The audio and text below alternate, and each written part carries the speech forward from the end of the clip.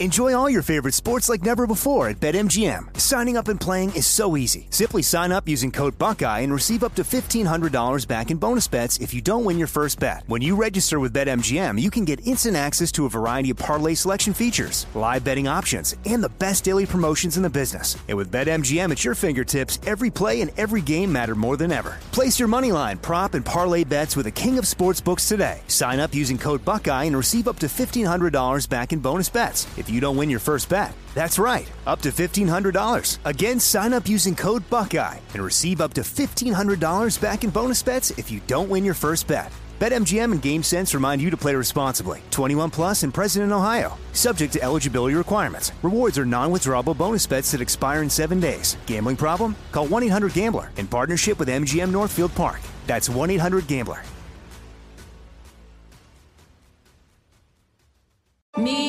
Focus Features presents Back to Black. I want people to hear my voice and just forget their troubles. Experience the music and her story. Know this. I ain't no Spice Girl. Like never before. That's my daughter. That's my Amy. On the big screen. I want to be remembered for just being me. Amy Winehouse, Back to Black. Directed by Sam Taylor Johnson. Rated R. Under 17, not a minute without parent. Only in theaters May 17th. This is your moment, your time to shine, your comeback. You're ready for the next step in your career, and you want an education employers respect. So you're not just going back to school, you're coming back with Purdue Global. Backed by Purdue University, one of the nation's most respected public universities, Purdue Global is built for people who bring their life experience into the online classroom. Purdue Global, Purdue's online university for working adults. Start your comeback today at purdueglobal.edu. Right here, right now. Find your beautiful new floor at Right Rug Flooring. Choose from thousands of in-stock styles, ready for next day installation, and all backed by the right price guarantee. Visit rightrug.com. That's RITERUG.com today to schedule a free in-home estimate or to find a location near you. 24-month financing is available with approved credit. For 90 years, we've been right here, right now. Right Rug Flooring. Hey everybody, Robert Evans here, and I wanted to let you know this is a compilation episode. So every episode of the week that just happened is here in one convenient and with somewhat less ads package for you to listen to in a long stretch if you want. If you've been listening to the episodes every day this week, there's going to be nothing new here for you, but you can make your own decisions. Welcome to It Could Happen Here, a podcast that for the first time ever is being recorded on an Earth that I no longer have to share with that fascist rat bastard Shinzo Abe. And with me to celebrate this occasion is Garrison Davis. Oh, hi. Garrison, hello. And James, have we like introduced you yet? I don't think so. No, I just pop up talking about 3D printed guns and people who hate butterflies. Yeah. This is truly a dark day for democracy. I'm saddened by the horrible loss of a great leader, a hero to feminism and women, and I guess a hero to those who defend war crimes. So it's I guess before hurting.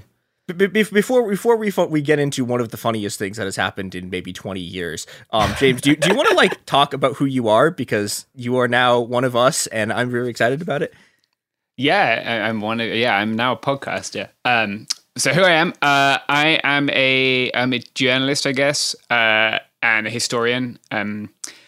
I wrote a book about the first week of the Spanish Civil War. And my PhD is in the history of international anti-fascism, building international anti-fascist alliances through physical culture, which is very nerdy. But yeah, I love that stuff. What else? I'm British, if that had not been made abundantly clear by my accent. And I live in Southern California. Which means this is this episode is a majority Commonwealth episode. Yeah. That's right. Which is really exciting. Oh, no. We made it. Yeah, we'll be doing the national anthem in a minute here, and we'll all just stand up. So, ex-prime minister, kind of, he's not around anymore, is he? No, he is dead as fuck. So, All right, we should. I guess we should explain who Shinzo Abe is. Yeah.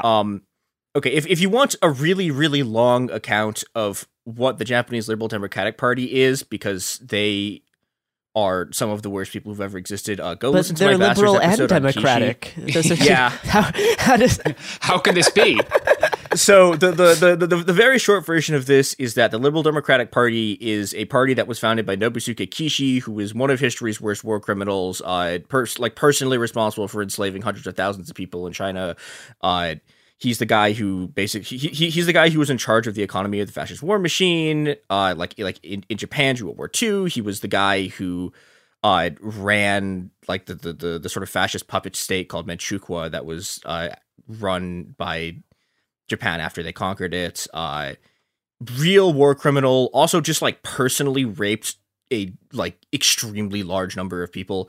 A thing that like almost never discussed when people talk about him. Yeah, so, real like piece of shit. Almost like a shockingly high number.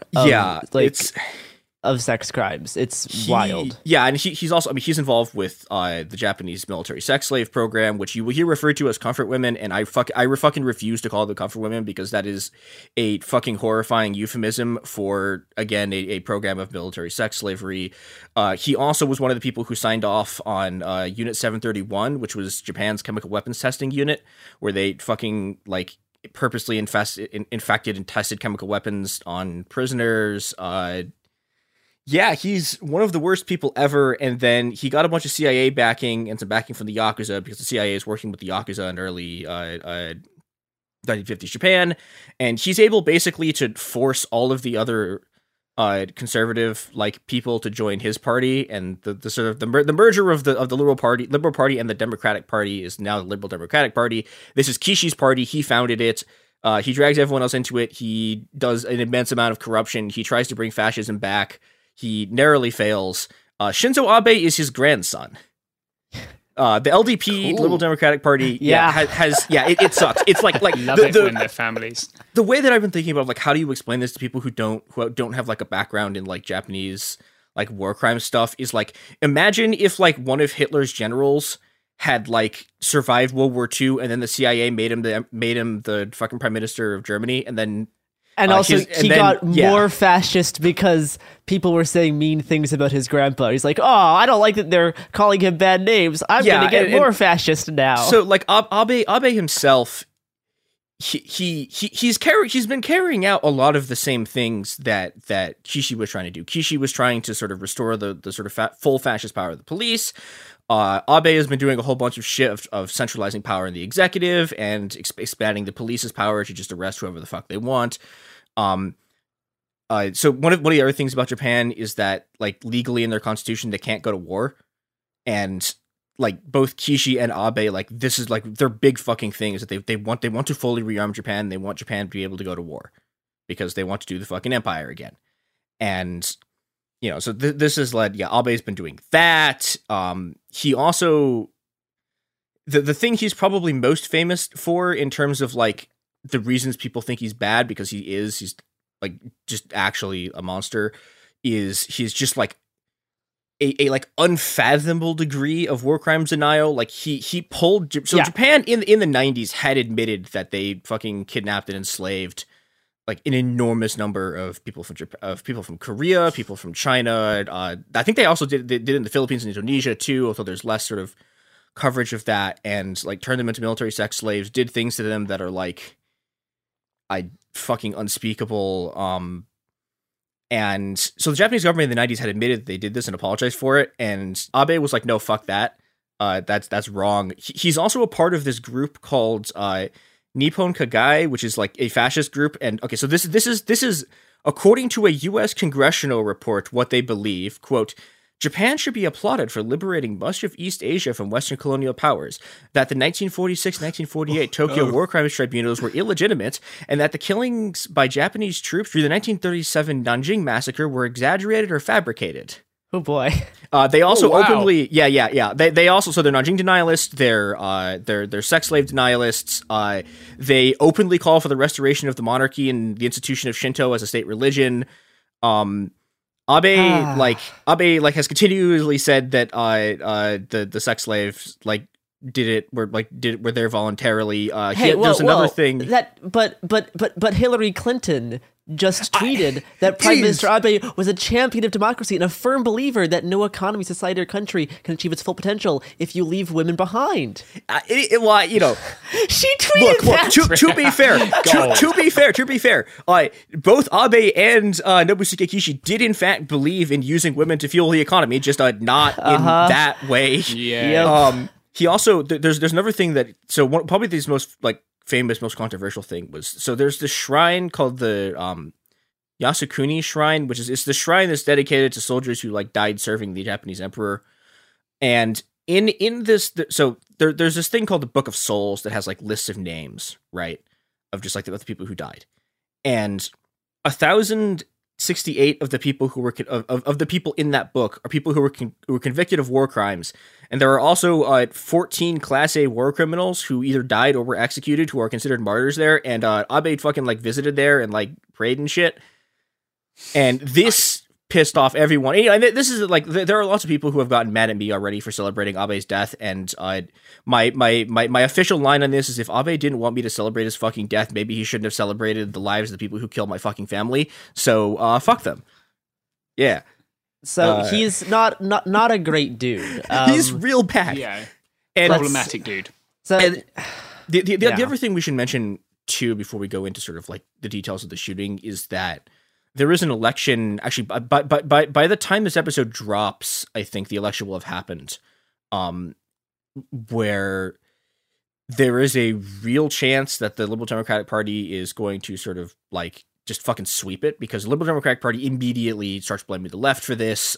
There's a whole bunch of, just absolutely horrifying stuff where they're blaming Korean people who live in Japan, which, if you know anything about Japanese history, when that stuff starts happening, in 1923, after the Kanto earthquake, a bunch of people just started blaming Koreans for the whole thing, and they fucking literally exterminated almost the entire Korean population in several major Japanese cities.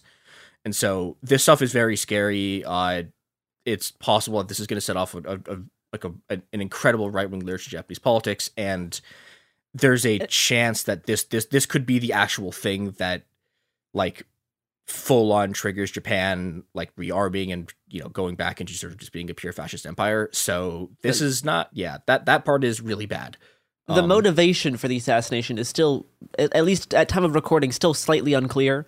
Very unclear. according to some politicians and news media, we do know the suspect is Hideo Kojima, so you can infer a little bit based on.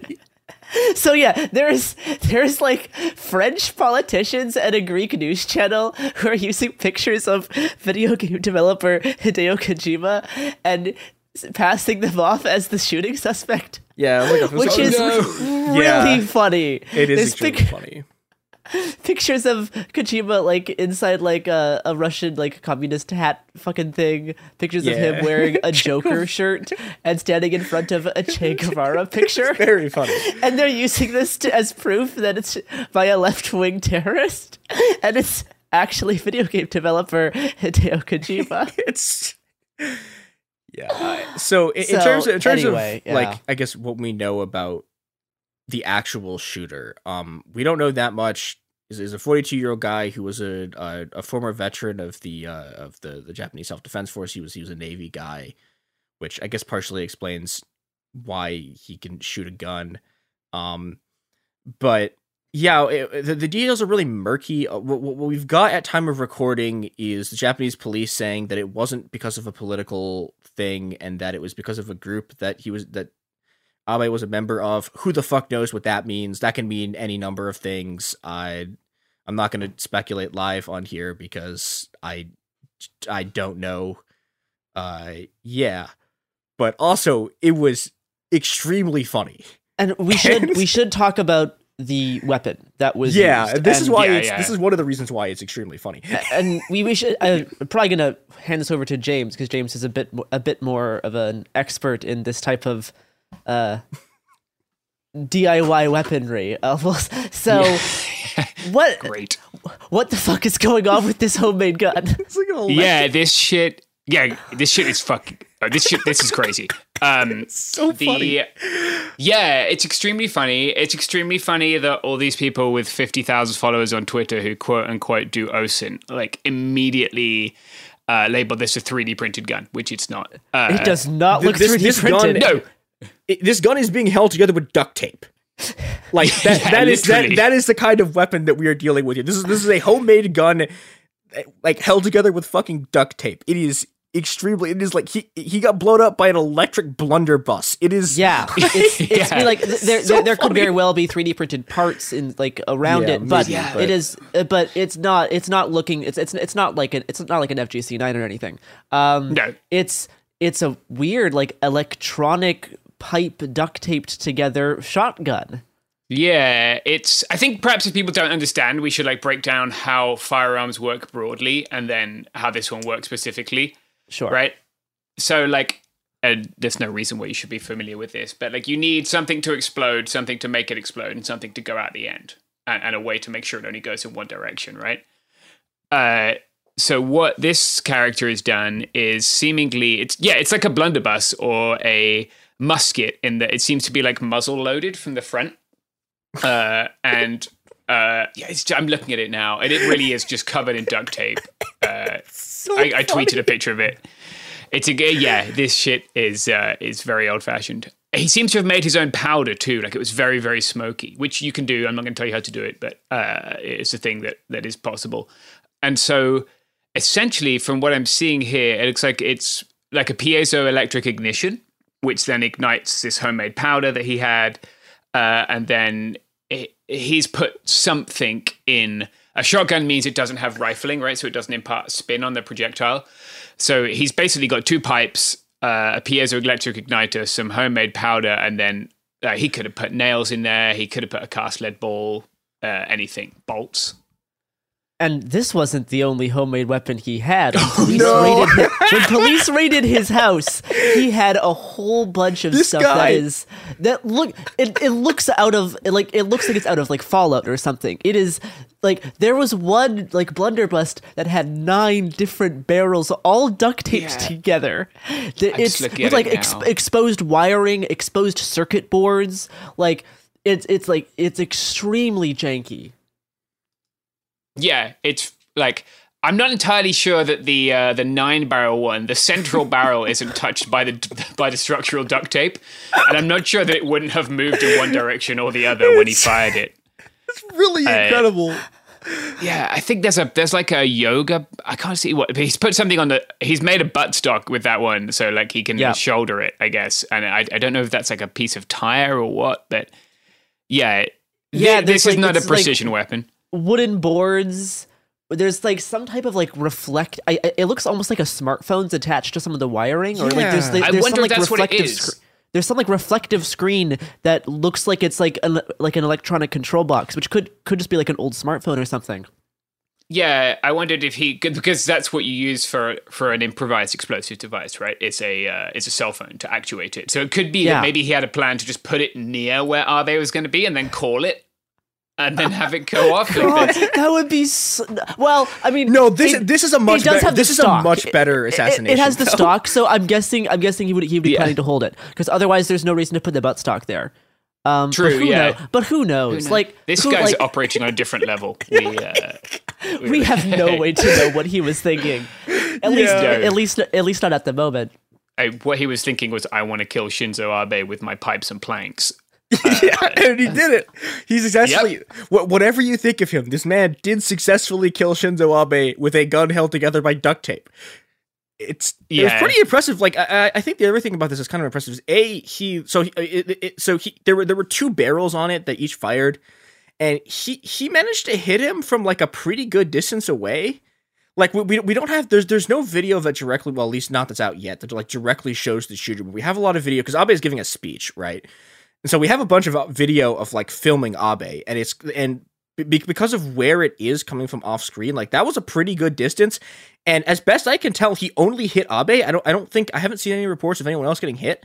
So remarkably impressive. That is actually kind of slightly surprising. Yeah. That there was no one else hit. It's like he just got the guy he was it's like to. That is genuinely pretty rare in assassinations. For like basically a homemade blunderbuss cannon is like surprisingly controlled and accurate.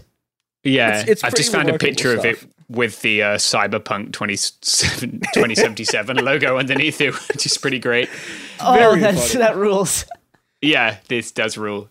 He did manage to cause. He could have just put like a large, massive lead ball in it, I guess. Whatever, because he didn't even shoot him. I don't think it was one thing. So the one thing I could say about that we know about the ammo is that like there were like a bunch of like a bunch of the reports about the injuries that he suffered were talking about like he got hit in the back, but there were also holes in his neck. So my guess is that there was a lot of blood from a lot of different places. Yeah, my guess is it wasn't one thing then, but I don't know.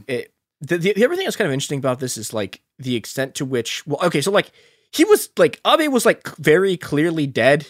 Like people had like reported him at the scene as having no vitals, and they were like, yeah, his heart stopped, and they helicoptered him to like what, Tokyo? Yeah, they helicoptered him to Tokyo, but the Japanese government did a very good job of making sure the press had like no information, and so there was just like it was like many hours where they were like pretending that he wasn't dead and like wouldn't confirm that he was dead, and he's like, this man is clearly dead as shit. Like he has gotten blown up by a blunderbuss, like in the back. His neck's gone. His neck's not gone, but like his neck's been shot. His heart is stopped, and they just sort of like keep it there for a pretty impressively long time. And that's the other thing. Yeah, we know very little about what happened and why. The press has been keeping the government's been keeping a very tight lid on information about the shooting so far. Yeah, I guess we want to pivot into the gun control side of this. Sure. I guess. Sure, yeah, okay, so yeah. There was a mayor shot a few years ago. Yeah, in 2007. Japan, right? A Yakuza guy shot the mayor of Nagasaki. So like, there's been a lot of people, like journalists, people who are like supposedly Japan experts, who are like, oh, this is really rare in Japanese culture. It's like, no, it's not. People get assassinated like Japan has a very low rate of gun violence, but of that gun violence, the number of politicians that get assassinated is like unbelievably high. And I mean, like there've been a lot of. I mean, like Abe's like grandfather Nobusuke Kishi like got stabbed right after he left office. Like, and he only didn't die because the guy who stabbed him claimed that he wasn't trying to kill him; he was just stabbing him, which is one of the weirdest things I've ever heard. Which, I don't know. I suspect some Yakuza bullshit was going on there, but yeah, like Japan has assassinations. There's this weird thing where people think Japan is this place that's like no violence happens, like it's a completely orderly society. It's like all this like weird stuff made up about Asians famously in the 80s. pacifist in Japan. Yeah, it's like this is a country like this is a country where people. Like even in like the 70s, like even through the 80s, people would charge like army convoys with sticks and like fight them. Like this is a country that like people they have a sort of apeshit switch that just like they have their fair share of like cults that do acts of violence like this. They have their fair share of political extremists that do acts of violence like this, and like everywhere else in the world, stuff just happens sometimes. Yeah. I think it is interesting that like Japan has extremely strict gun control, right? Like licenses, tests, background checks, prohibitions on most people owning and carrying. But like it's kind of interesting that this is more of a like a First Amendment question, I guess, in American terms, right? Like if you're on the internet enough, I'm sure it looks like this person has just Googled how to make gun, and like this is what came up. So I think it's kind of fascinating that this person has been like, aside from their possible connections to any criminal networks, but like I know the Yakuza were selling guns to people in Myanmar pretty recently, so they have access to this person. And like and the mayor who got whacked by a Yakuza guy, like if the Yakuza is gonna do like. I don't know. If Yakuza's gonna do a killing, like they have access to weapons. They would have use a access to real lot of gun. weapons. They would use them duct taped together. You know, okay, so like probably, but also like I wouldn't completely rule it out because I wouldn't rule out them just finding some guy and doing this thing the FBI does, and it's like, hey, you're gonna go do an attack now. Like it wouldn't surprise me if they did that as like a plausible deniability thing, but like we don't know. I still don't think we can rule out that Hideo Kojima is the mastermind behind this. And it's all. I mean, it's convoluted enough to be a Kojima plot. I know, right? It is. It's just a ploy to plug his next game. Just have to add a few like nonsense names to all the people involved, like Blunderbustman, and then it's easy. But yeah, it's fascinating that this person was seemingly like maybe had other plans or had tried several other like craft firearms and settled on this one. But yeah, they had access to a lot of pipes, that's for sure. Did you guys see the Yakuza guy who was arms dealing to Myanmar? No. Oh, fucking wild. So he was like extensively stung by the feds.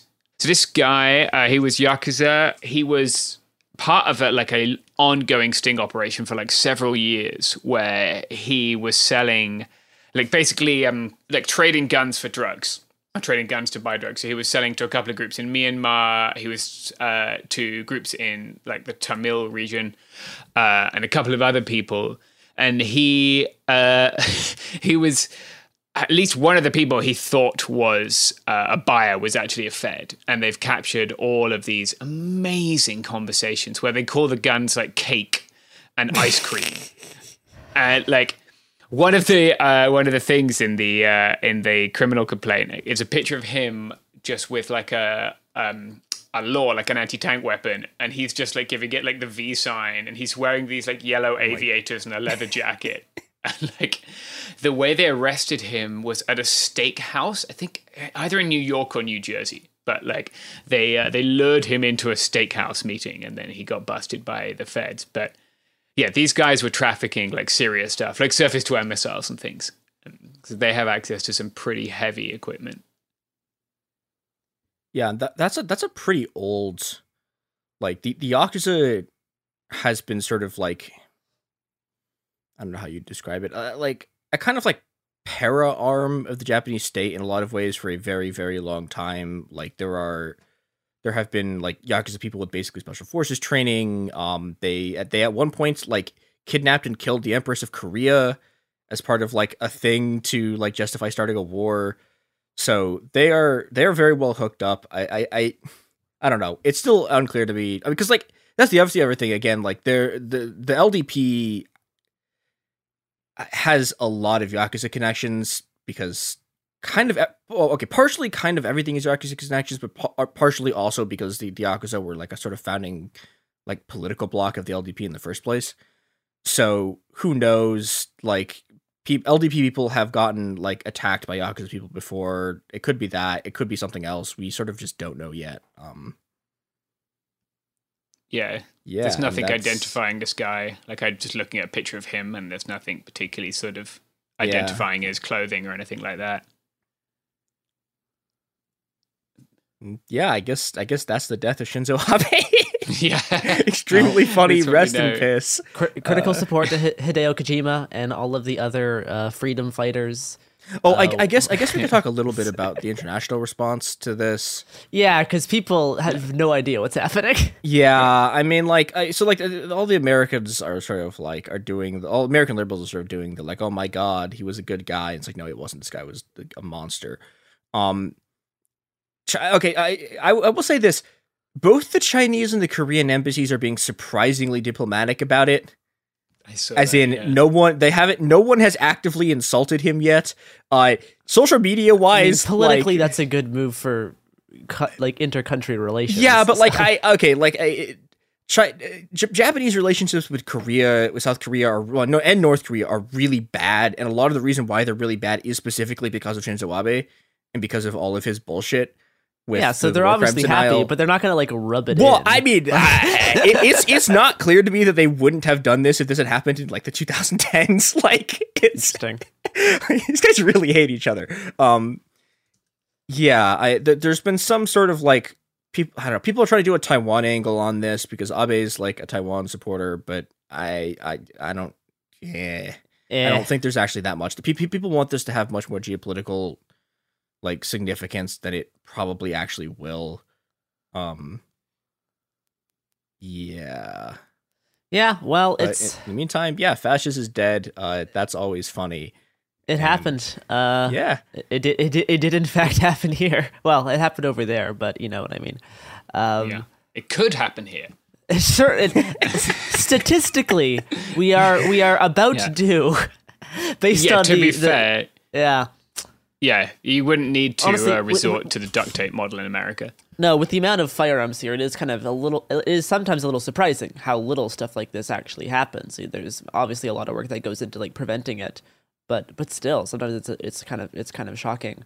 I think if you look at the last 20 years, I think more Japanese politicians have been assassinated than American politicians. Like I'm trying to think of an American politician because it's weird because there's a lot more American politicians and a lot more guns. They killed when they went after Gabby Giffords, they killed someone, I think, but I'm trying to think of anyone else other than that. Not in recent memory. The guy who shot Reagan is now touring. But he didn't even kill him. That's not even an assassination. That's just an assassination attempt. Like, yes, a very botched one. Yeah. Crossover between John Hinckley and Hideo Kojima. It's possible. That will be the game. Yeah. I'm just gonna keep referring to the suspect as Hideo Kojima. It's worth noting that he did have armed guards. There were armed guards present. Like you can see their guns in their holsters as they take down the person who shot him. But they were not on their A game that day. Yeah, that you can see in the video. There's like one of the guys is I think trying to like get a bulletproof briefcase in between Abe and the guy, and it just doesn't work. It just doesn't. Yeah. It just fails completely. They had one job. they didn't. They Operation Meat Shield. They weren't just not on their A game. They completely failed at their own job. Yeah. Yeah. It's not like the guy even tried to run away. He just like stood there and got arrested. Yeah. He did not really put up much of a fight. Yeah. Yeah. He didn't. I think. Yeah. He went down pretty fast. I guess he went with like this smaller gun maybe to conceal it because it looks like he was pretty close. Yeah. That is very likely. Well. A very dark day for democracy. Dark day for feminism, as Hillary Clinton said. Anyway. Yeah, luckily they have Rahm Emanuel as ambassador to Japan to comfort them in this difficult time. Look, the LDP are the only people on Earth who actually deserve Rahm Emanuel. So, look, if you didn't want to have to deal with Rahm Emanuel, you shouldn't have taken all that CIA money. This is now their curse.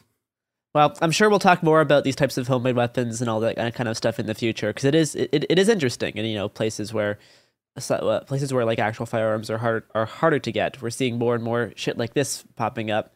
Yeah. And that will definitely be worth getting into along with 3D printed weapons. All right. Anything else to add? Does that do it? Yeah, I think that's a wrap. All right. Well. Follow the show on Twitter and Instagram at HappenHerePod and Cool Zone Media. See you next time, and critical support to Hideo Kojima.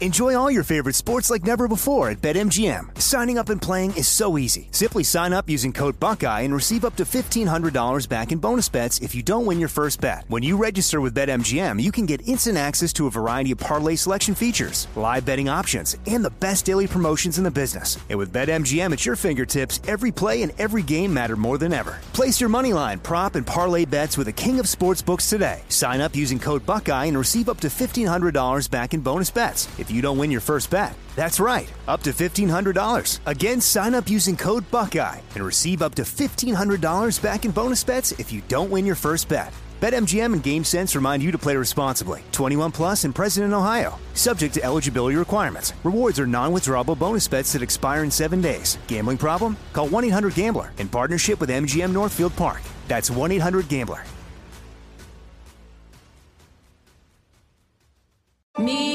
Focus Features presents Back to Black. I want people to hear my voice and just forget their troubles. Experience the music and her story Know this, I ain't no Spice Girl. like never before That's my daughter. That's my Amy. on the big screen. I want to be remembered for just being me. Amy Winehouse, Back to Black, directed by Sam Taylor Johnson. Rated R, under 17, not a minute without parent. Only in theaters May 17th. Like many of us, you might think identity theft will never happen to you. But consider this. There's a new identity theft victim every 3 seconds in the U.S. That's over 15 million people by the end of this year, equal to the populations of New York, Los Angeles, and Chicago combined.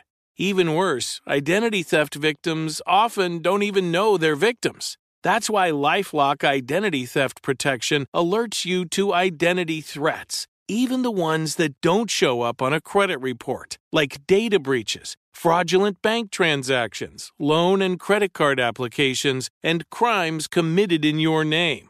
If your identity is stolen, your own dedicated LifeLock U.S.-based restoration specialist will work to fix it.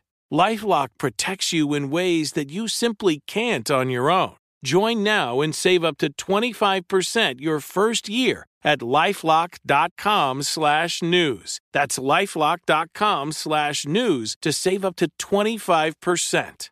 Identity theft protection starts here. Do you dream of a healthier life, but education feels out of reach? Trinity School of Natural Health makes holistic education accessible with online programs to fit your busy schedule. Trinity School of Natural Health makes holistic education accessible with online programs to fit your busy schedule. Trinity School's Certified Natural Health Professional Program is the perfect entry point to gain foundational knowledge to empower yourself, your family, and your community to live healthier lives. Turn your passion into a career. Visit trinityschool.org for more info now.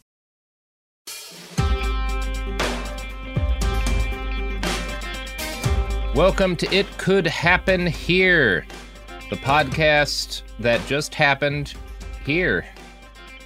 All right, that's my part done. Chris, what are we talking about today?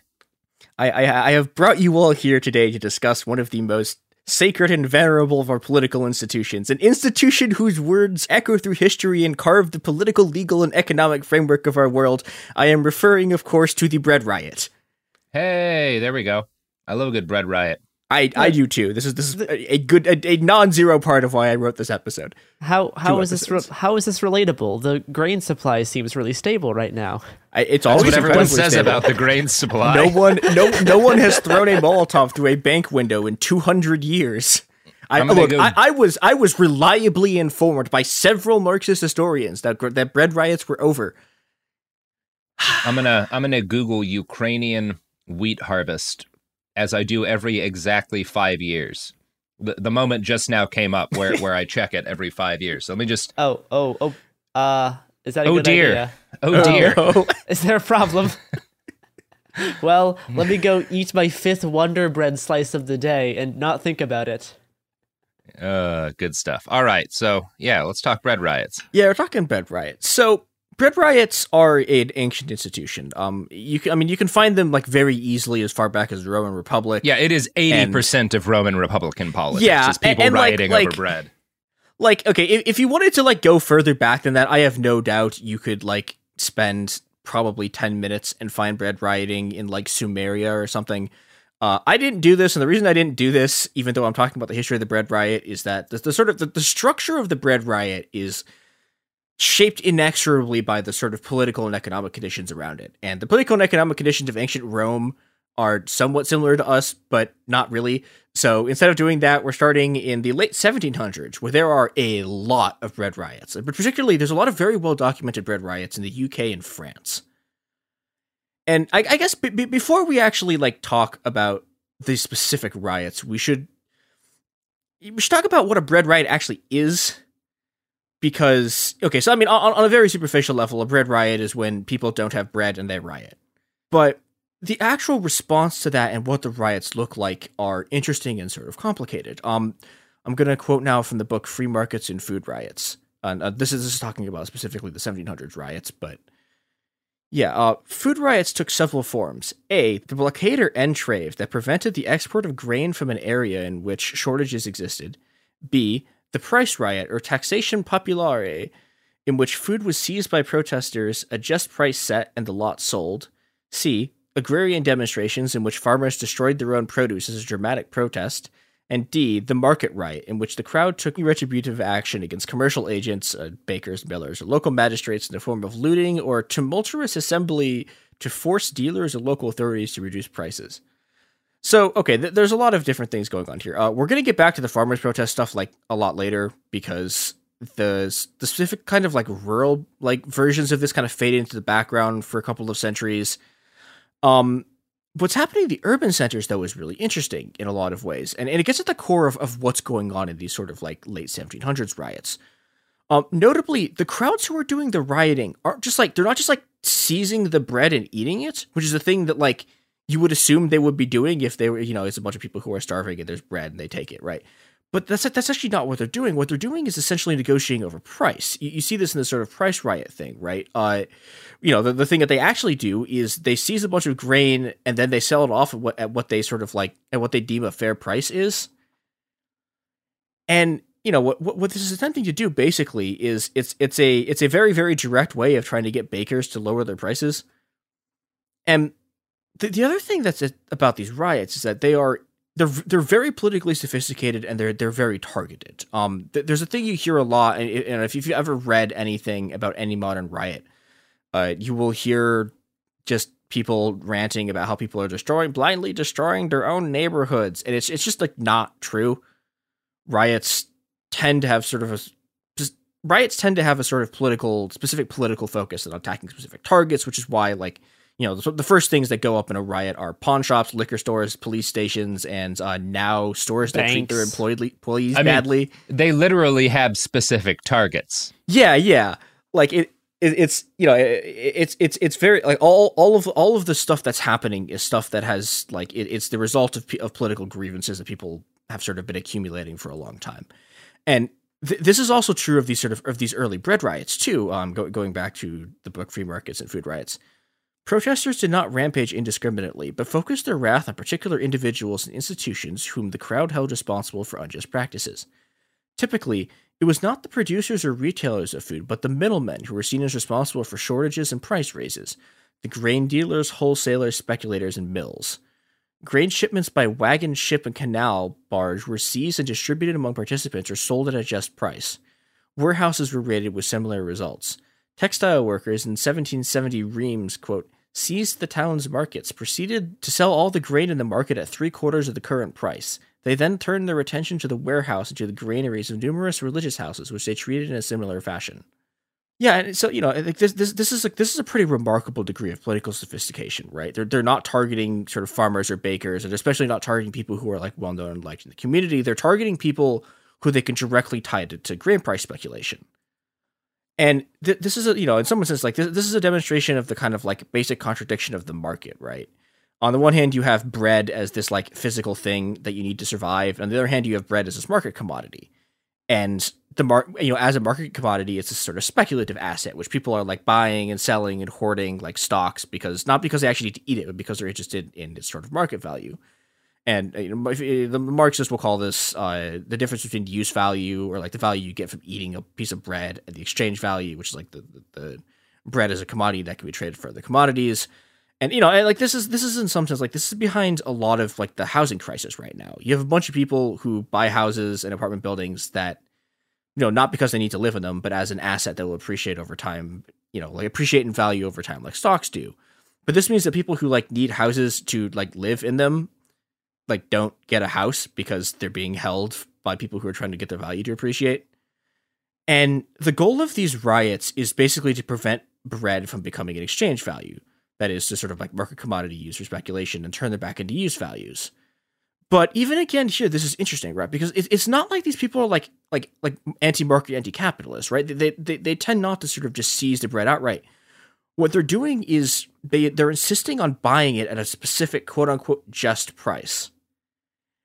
And this sort of gets into the question of like, why are these riots happening in the first place? The obvious explanation, like, okay, the people are rioting because the price of bread is increasing, but that's not actually like an explanation, right? It's a precondition. But like, there's a lot of places where bread prices rise and you never get a riot.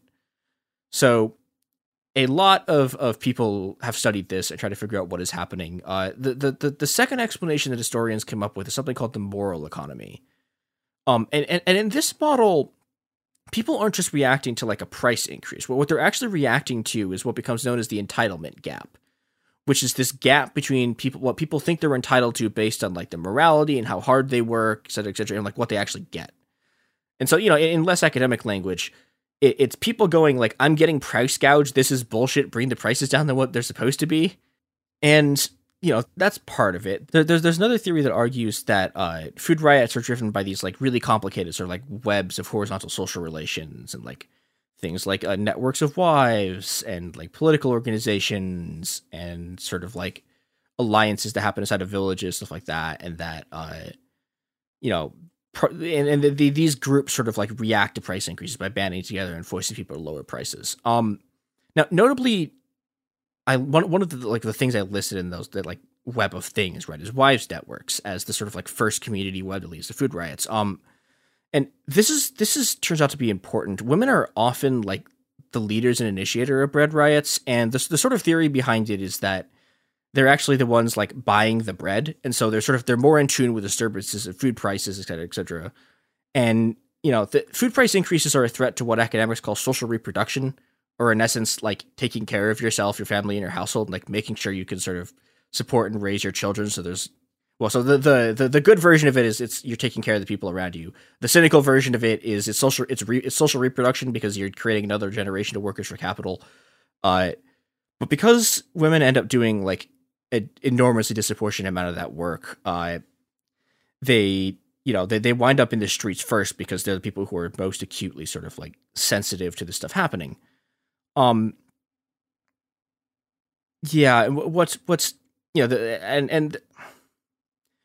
other thing that's sort of worth noting here is that riots are these kind of bread riots are usually urban affairs, and they're the product of people who live in cities, right? It's your sort of artisans, your industrial workers. There's this like fighting core of teenagers who seem to show up in all of these bread riots, and thankfully that never happens today. We do not have a bunch of teenagers who show up every time to fight the cops when something bad happens. No experience with this. Yeah, I've certainly never seen anything like that happen. Do these other countries have the feds put piles of bricks out on the street? Well, this is we haven't they haven't gotten to that level of entrapment yet. They're not powerful enough. This is before the development of the police state. Mm-hmm. Yeah, they didn't have an FBI to burn down the 3rd precinct. Yeah, they haven't invented the agent provocateur yet. Yeah, a cunning false flag. So what's interesting about the 18th century riots, though, is I've been talking a lot about how these are led by women, and that's true. But specifically, the 1700s ones tend to be more gender balanced than later riots. And I'm going to read this from the historian Lynn Taylor because it's one of the funniest things I've ever read in my life, and I love it. Cynthia Bolton's study of the French Flour War of 1775 makes clear the mixed nature of traditional food riots. Indeed, the number of men involved had increased significantly in the Flour Wars due to the changing male economic, social, including familial, and political status during the Ancien Regime. Theirs was a life of precarious and declining social economic position, disequilibrium in the family structure, political alienation, one that left them in positions similar to those of mothers, wives, sisters, and daughters. The men who rioted had, in crucial ways, been feminized. Oh boy. They are rioting because they've been forced femmed. This is a thing that literally happened in Myanmar during the uprising. There are kind of local cultural sort of attitudes there that have made it for a long time like essentially considered like shameful to touch women's clothing, or particular, like there's certain things that like you don't wear and that you're not supposed to look at if you see someone dressed that way, that are like traditional women's clothing. And so a bunch of male protesters would dress that way and form up in like ranks at the protests because it made the police like uncomfortable and sometimes like back off. That's extremely cool. Yeah, there's like some literal examples of that in very recent riots. Yeah, and I think that gets at one of the things that's sort of happening. It's happening in this period too, which is that like one of the kinds of things that generates these bread riots is this kind of is this instability in gender roles, and is this sort of instability in what the role of a person in society is going to be. And that, I don't know, it has a lot of interesting effects. And when those effects are riots, the stuff that happens is really cool, because you get a lot of sort of like gender roles getting messed up. You get a lot of like social ties being broken. I guess so. The other thing that's going on in this period, that is important because it sort of like foreshadows a lot of what the sort of later bread riots are going to be about, is that, and this is like the fourth theory of bread riots. If you sort of like go through your economic historians of this stuff, they're talking about basically the late 1700s are one of the sort of key moments in like the formation of the modern state. And what this means in terms of food is that control of the food supply is moved from this sort of like parentalistic, like feudal state thing where on a local level you have guaranteed prices and access to food. And this is shifted to laissez-faire capitalism, in which there are no price controls. There's no guarantee you can get food. And subsequent to this, also at the same time, is the centralization of the military bureaucracy. And the centralization of the military bureaucracy means that they're taking more control of the food supply. Here's from Free Markets and Food Riots again. Older parentalistic models operating at the local level and assuring a plentiful supply of necessaries at a low price were undermined by new national policies aimed at greater efficiency and market regulation. Spanning a century and more, the policies included such varied activities as enclosure, land concentration, capital intensification of farming, proletarianization, grain exports, taxes, tariffs, and other government efforts to regulate the food supply. Price riots were simply one expression of popular grievances stemming from this broader change. And this is something that's very common. Bread riots are like deeply and intimately linked with the ways that the food production process is changing. And specifically they're linked to the ways the food production process is changing because of the state and markets. But we're sort of leading into the late 1700s. And at this point, something happened that no one expected. A bread riot went completely the other direction and it irrevocably changed the state and the market itself. And I am talking about history's maybe most famous bread riot. That's right, it's the French Revolution, baby. Liberty, égalité, fraternity, han. And this is like, you mean to tell me that the French had a revolution? I mean, it's kind of marginal, admittedly. That doesn't sound like the French that I know. That's true. The modern French have replaced revolution with racism, unfortunately. Yeah. But look, we're in the 1700s. Things are different. And so we're in a second we're going to talk about the bread riot that changed the history of bread riots and the course of world history forever. But first, do you know who doesn't love bread riots? Marie Antoinette. Yeah. Yep. Who is the primary sponsor of this show? She realized the whole cake thing didn't work out great, so now she's saying, let them have podcasts. Let them cast pods. We're back, and our primary sponsor has been executed by a mob. So if you are a member of European nobility, maybe you're a Habsburg, hit us up and offer us a sponsorship. Yeah. We're going to rewind a little bit before they kill Marie Antoinette to get to how that happened. So one of the things, if you read the sort of literature on bread riots, one of the things bread riot people will talk about over and over again is bread riots being apolitical. And they kind of like stretch this to a point. Well, because I mean, okay, so like there's a couple levels which doesn't make any sense, right? Like, okay, if you think that bread is being sold at too high a price because people are gouging you, that is political, right? And then you go out and make them not do that. Yeah. That's politics? People love to say things aren't political when they don't align with like a simple political party. Like if it doesn't line up directly with the kind of approved debate topics between the political parties that dominate things, they like to say shit is apolitical. But, starving because of tax decisions or whatnot is an inherently political thing. Yeah, and deciding that you're not going to starve and taking bread from people is an incredibly political thing. Yeah, that's a politics. But, you have done a politics. Yeah, you've done a lot of politics, and but one of the things that and the other thing this leads to is if a thing that involves bread suddenly like turns into capital P politics, and suddenly you have people doing things that are like well understood as like conventional political gestures, immediately everyone stops calling it a bread riot. And if you look at what's actually happening, it's here's a bunch of people who are mad about the price of bread. They went to change the price of bread. It kind of didn't work, and so instead they overthrew the government.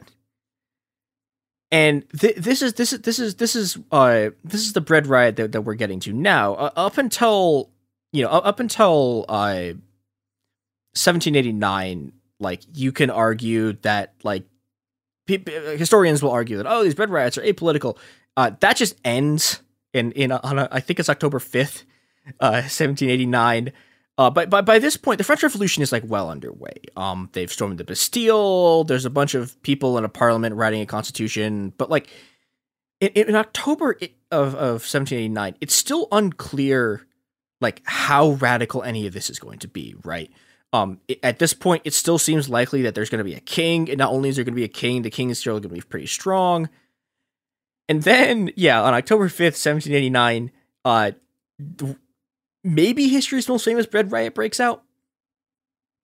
So 7,000 women who are like incredibly pissed off at the high price of bread in Paris march on Versailles, which is where the royal family of France had been like governing France for like 100 years. And these women are really, really angry, and they basically force the royal family to come back with them to Paris. And I guess it's important to note here that Paris and Versailles are like 12 miles apart. So this isn't like a multi-day journey. They just like get mad one day and they wake up and they walk to the next city over. And this radically changes the entire direction of the French Revolution, because if the royal family is in Versailles, right, like the Parisian mob doesn't have direct access to them. But once they're in Paris, and once this bread riot like brings the king to Paris, suddenly the entire concentrated political power of the French system is now centered in Paris, and is now in a place where subsequent bread riots can actually do stuff. And this directly leads to the kings being executed. This leads to our sponsors getting guillotined, and it completely cements bread as sort of like the central part of like one of the central aspects of what the French Revolution is about. Like by the end of the revolution, the slogan of the sort of revolutionary French working class is bread in the Constitution of 1793. So you can look at the priorities there and look at like all of this as sort of in a sort of extended rolling bread riot. Unfortunately for us, and spoilers to everyone who has not caught up on the end of the French Revolution, the revolution loses and Napoleon takes power. And this is where we enter the era of what's known as the bourgeois revolution. This is the modern era. And if you've read you're like Eric Hobsbawm, you're sort of very conventional, like Marxist historians, or your conventional sort of liberal historians, they will all tell you that the bread riot sort of dies in the early 1800s, and that's replaced by like strikes and political protests organized by unions and parties, because like the rural class has been like displaced at the center of history by the industrial working class. And that's just like not true. And it's not true in two senses. One, it's in the sense that like we have bread riots now, but it's also not true because there's another wave of bread riots that are very, very conventional and very much sort of in the classic 1700s mode. Here's Lynn Taylor again. It is true that the proactive form of protest became common, even predominant, by the early 20th century. However, scattered through the periodical literature are accounts of 20th century food riots which look surprisingly like those of the 18th and early 19th century, something not expected in modern industrialized nation states. Food riots occurred in northern France in 1911, in Britain during the winter of 1916-1917, in New York in 1917, in Toronto in both 1924 and 1923, in Barcelona in 1918, in Vichy, France in 1942, and in northern France throughout the German occupation. The form of protest was remarkably consistent in each, and reminiscent of traditional food riots of earlier centuries. And these are very conventional sort of 18th century bread riots. They're led by women. They're led by women who are refusing to pay higher prices for food. And in some sense, they kind of are apolitical in that there are various attempts in like basically all of these protests by like organized political organizations to take them over. And basically every single time the women who are involved are like, no, absolutely not. There's a very funny one where I think this is the British one in 1916, 1917, where like a bunch of men show up and the women are like, no, go home. You can't riot with us. This is our riot. Now, yeah, the British case in particular is also interesting because this is the middle of World War I. And so, you know, this is the sort of giant presence looming over these bread riots. And, you know, the government sort of, like the government in response to this, response to widespread hunger, like decrees these price controls on food. But farmers are just refusing to obey them. And so women in Mayport organized, and the result was, quote, when one farmer said he did not care what the government said about price controls, there was bedlam. The women rushed the farmer's cart, and the street was, quote, filled with hooting, yelling women and young people, while potatoes, cabbages, and turnips were flying through the air. The example of Mayport soon spread to other parts of the country. These riots were led by housewives, who had filled the front lines and did much of the fighting, although the miners of Cumberland were also active in supporting their wives' efforts, both as added bodies strengthening the crowds, but also through the Miners' Association and other working-class institutions. So, I don't know, I had to include this just specifically because the image of a bunch of people throwing cabbages at farmers is extremely funny to me. But the other thing I think is interesting here is you can start to see the shifts from these sort of 18th century like riots to these ones on a social level where, you know, in the 1800s, you're dealing with sort of like town and sort of peasant cultural groupings who are supporting the protest. But by the 1900s, bread riots are being backed by like organized political institutions. There's another one in New York in 1917, which is remarkable for being, it's self-organized by like, it's remarkable because it's self-organized by women, even though this is like the part of New York they're in is a Socialist Party stronghold. But the Socialist Party aren't the people who do it. It's the women who are like married in a lot of cases to the Socialist Party, and to some extent are in it, but are sort of operating autonomously. And they do this thing where they sort of like they start setting and enforcing these boycotts of like shops that are deemed to be at like price gouging levels, and they fight the cops and they do a bunch of stuff. And the ones I mentioned in Toronto earlier are interesting because those ones actually do like have an organization in the beginning, but in keeping with sort of the tradition of the bread riot, the organization was the Jewish Women's Labor League. And these are remarkably effective political movements. They win their demands really quickly. I'm going to read one more account because it just rules. Lester Golden and Tema Kaplan have both examined food riots in Barcelona in 1918, part of a wave of riots which occurred between June 1917 and March 1919 throughout Spain. As in previous cases, these riots erupted because of devastating price inflation, a thing we know nothing about now, this time resulting from the post-war collapse of the economy. The participants were all women. They forbade men's participation, and the actions were led first by radical Republicans and then by a small group of female anarcho-syndicalists. The women's demands were simple and straightforward. They demanded lower prices for foods. They attacked bread shops and coal wagons and took over a ship laden with fish. When police and civil guard attempted to break out crowds of women on the street, the women turned on them, stripping some of the officers of their pants, spanking or thrashing them, and sending them home. Yes. It rules so much. That's mwah. Nom nom nom nom. It's so good. Perfect. This is the energy we need in every century that human beings have ever inhabited. It's amazing. The historian's parenthetical note after that is, quote, rather undermining their authority in the process, which, yes. I would imagine so, yes. If you are being spanked by a crowd, you have lost control of that crowd. That is fair to say. And so it takes about 3 weeks, and they win, and prices drop 30%. So good for them. That's a pretty solid look. Hey, I think most of the people listening would do some hardcore spanking if they could get a 30% cut on their grocery bill. Yeah, it's a look. I'm just saying, it is much harder to pull down a modern cop's trousers because they're wearing like so much weird shit on top of it. But belt technology has improved tremendously since then. Yeah. However, where there is a will, there's a way. Yep. If I learned one thing from high school, it's that anyone can be pantsed. You just have to want it hard enough. You have to want it more than the person wants to be wearing their pants. That's right. You have to believe. So there's one more of these bread riots that's worth talking about, which also is not conventionally framed as a bread riot, but is entirely keeping with everything I've said here. The February Revolution in Russia. So the February Revolution is the revolution that actually overthrows the Tsar. There's another revolution, which is the October Revolution, which is the one where the Bolsheviks come to power, but that's a separate one. They're fighting a completely different group of people. The February Revolution has all of the sort of key factors of a bread riot, right? There's these massive bread lines. Women are pissed off by the lack of food. The revolution itself is led by women whose like male comrades had literally told them don't go out and do a protest on that day because this is International Women's Day.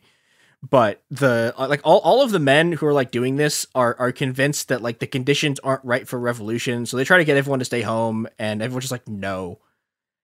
And, you know, like the sort of key difference between this bread riot and the other bread riots we've been talking about is that, you know, the demands of the March on International Women's Day 1917 are overtly political. Like they are chanting down with the Tsar, and they are trying to overthrow the government. And this, you know, this is another thing that has this sort of like incredible impact on how the Bolshevik Revolution is sort of working, right? Like, Lenin winds up using peace, bread, and land as one of the sort of like central like Bolshevik slogans because a huge part of what the revolution is just a bread riot.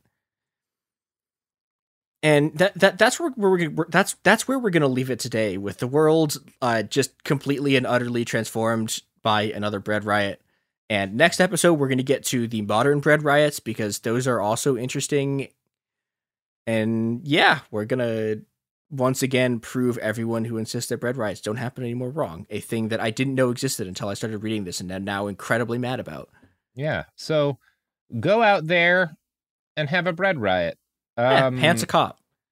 Or some other kind of riot, you know, a guacamole riot, a mate riot. You could have some kind of corn riot. You could have a riot over ortolan. That would be a unique kind of riot. Don't think anyone's ever rioted over that bird, that's such a beautiful songbird that eating it is a sin. So you have to like hide your shame underneath a sheet so God doesn't see you eat it. Have a riot over one of those, you know? Yeah, do that. Yep.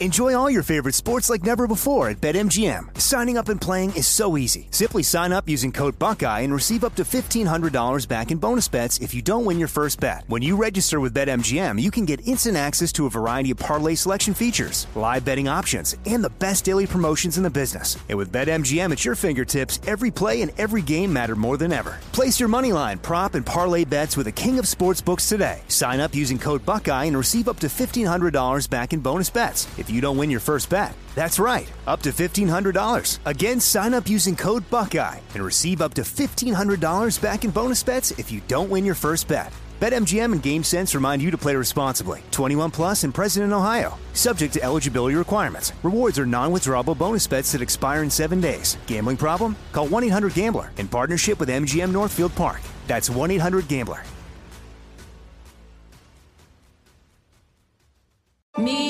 Focus Features presents Back to Black. I want people to hear my voice and just forget their troubles. Experience the music and her story. Know this, I ain't no Spice Girl. Like never before. That's my daughter. That's my Amy. On the big screen. I want to be remembered for for just being me. Amy Winehouse, Back to Black, directed by Sam Taylor Johnson. Rated R, under 17, not a minute without parent. Only in theaters May 17th. Do you dream of a healthier life, but education feels out of reach? Trinity School of Natural Health makes holistic education accessible with online programs to fit your busy schedule. Trinity School of Natural Health makes holistic education accessible with online programs to fit your busy schedule. Trinity School's Certified Natural Health Professional Program is the perfect entry point to gain foundational knowledge to empower yourself, your family, and your community to live healthier lives. Turn your passion into a career. Visit trinityschool.org for more info now. Right here, right now. Find your beautiful new floor at Right Rug Flooring. Choose from thousands of in-stock styles, ready for next day installation, and all backed by the right price guarantee. Visit rightrug.com. That's RITERUG.com today to schedule a free in-home estimate or to find a location near you. 24-month financing is available with approved credit. For 90 years, we've been right here, right now. Right Rug Flooring.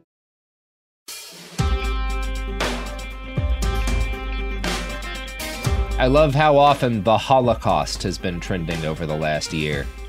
That's good. That's a thing you want to see trending in 2022.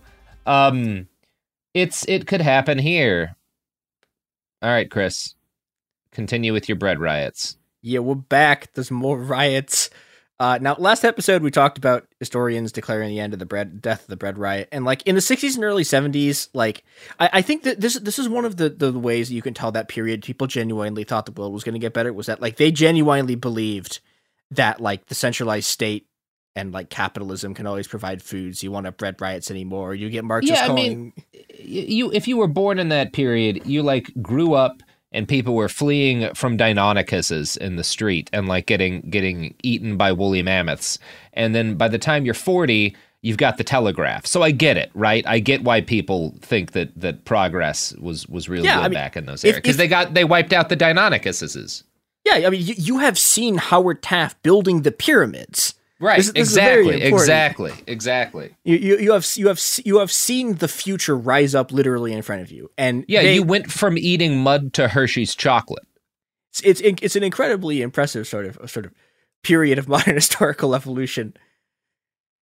And you know, one of the things you see, like you'll see like Marxists calling bread riots primitive rebels doing like populist mob politics that's been like displaced by proper Marxist class politics, and then like every single one of these people was like the most wrong anyone, like basically from that period until the moment the end of history guy starts writing, they are the most wrong people like on the planet. Well, it's also funny to hear that idea that like there was something primitive about these people's class analysis, because if you look at like the brothers Gracchi in ancient Republican Rome, a lot of the shit they're saying is not at all primitive class analysis. Like it's pretty developed. Yeah, and I mean like the Marxists will do some long argument about how like they have false consciousness, they're not trying to abolish the class system or whatever, and it's like, well, I mean like I look at the Marxists didn't abolish the class system either, so like you know. But like, yeah, like these are very, and this is something we're going to be coming back to a lot this episode, is that the people doing this are incredibly sophisticated political actors. And one of the sort of modern version of this is in the 1970s, not only did bread riots not end, there's a new kind of bread riot. And these riots are collectively known as the IMF riots. And from January 1976 to October 1992, there were riots in Peru, Egypt, Ghana, Jamaica, Liberia, the Philippines, Zaire, Turkey, Morocco, Sierra Leone, Sudan, Argentina, Ecuador, Chile, Bolivia, Brazil, Panama, Tunisia, Dominican Republic, Haiti, El Salvador, Costa Rica, Guatemala, Mexico, Yugoslavia, Zambia, Poland, Algeria, Romania, Nigeria, Hungary, Venezuela, Jordan, the Ivory Coast, Niger, Iran, Albania, India, and Nepal. Were you just doing like the wacko Warner song? That's literally all the I found the chart that has all of them. It's like there's just so many. They just keep happening. And again, that's only until 1992. Like they're still happening. And the other thing I should mention is those are just the ones that are called the IMF riots. There's a bunch of other riots, some of which are bread riots that aren't called the IMF riots because they're not really sort of like directly involved with the IMF. And this raises the question of what the fuck is an IMF riot? And the answer is that, unfortunately, to understand why people are throwing Molotovs through bank windows, we have to talk about banking a little bit. I have talked, I guess, at length. Yeah, I apologize, but we will get back to the riots. Damn it, I promise. We just have to do a little bit of banking. So yeah, I've talked extensively on the show about the crisis of the 70s, and the short version is that in a thing that is completely unrecognizable today, the global economy collapses, inflation skyrockets. Countries across the global south start taking out these adjustable rate. They've been taking out these adjustable rate loans, and then suddenly their interest rates spike, and they start defaulting on these loans. Here's Free Markets and Food Riots talking about it. Although the causes of the crisis run deeper, by the 1970s, many smaller nations began to feel the strains of insolvency as a result of a worldwide recession, successive oil price shocks, declining world commodity prices, and accelerating debt service obligations. So basically, like, if you're a small country, right, the price of everything you need to buy, like oil, is going up, and the price of what you can sell, which is like commodities like copper or tin, is collapsing. And these lead to what are like these massive, what are called balance of payments crises. And so we should talk about what a balance of payments crisis is. And this winds up being really important here. There's the story about Che Guevara, literally right after the Cuban Revolution. So he goes to the U.S. and he's in this meeting with a bunch of bankers, and he's trying basically to get Cuba's gold reserves and Cuba's sort of like foreign exchange reserves out of the U.S. The U.S. doesn't steal it. And what's funny about it is all of the bankers who are talking to him, all of them report afterwards, like, well, wow, this guy talks like a banker, not a communist. And the specifically the reason they were like, oh, hey, this guy talks like a banker is that he knew what balance of payments was. The short answer is that a balance of payments crisis is when there's more money flowing out of the country than is coming into it. And the result of this is that you run out of money. And particularly the thing you run out of is American dollars, which is the thing that you need to like buy oil. So you get these countries that are massively in debt and they run out of money. And the only thing they can do is turn to the International Monetary Fund, or the IMF, who, like, the only description of the IMF that I have is that, like, they're basically like if the cartoon Bank of Evil from Despicable Me, like, ran the entire world economy.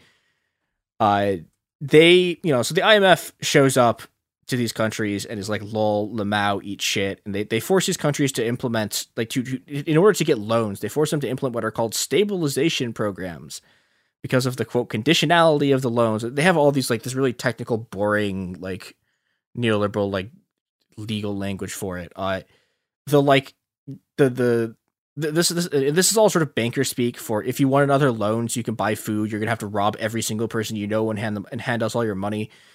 This eventually becomes known as structural adjustment programs. There's all of this sort of technical language disguise what's going on. But what's actually going on is that in order to pay the bankers for these loans, they are taking food from the mouths of children. Here's a more technical, I guess, explanation of what's happening here. Austerity programs include stern measures or shock treatments that trigger market mechanisms to stimulate export production and increase government foreign exchange reserves. So, according to the theory, currency devaluation makes third world exports more competitive in the international market.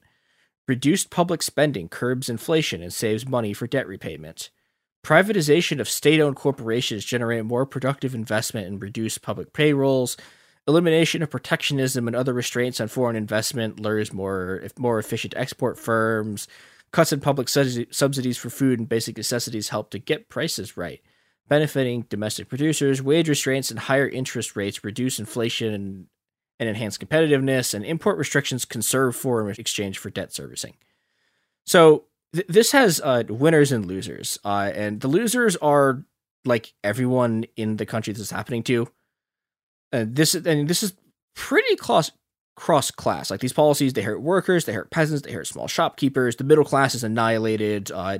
Just like people who are consumers who buy goods, and even the sort of like the local capitalists just get screwed by this. Because what the IMF is doing is forcing everyone to have lower wages, taking massive benefit cuts, and massively spiking the price of food. And, you know, I once again remind everyone that this is explicitly what the Federal Reserve is trying to do to us right now.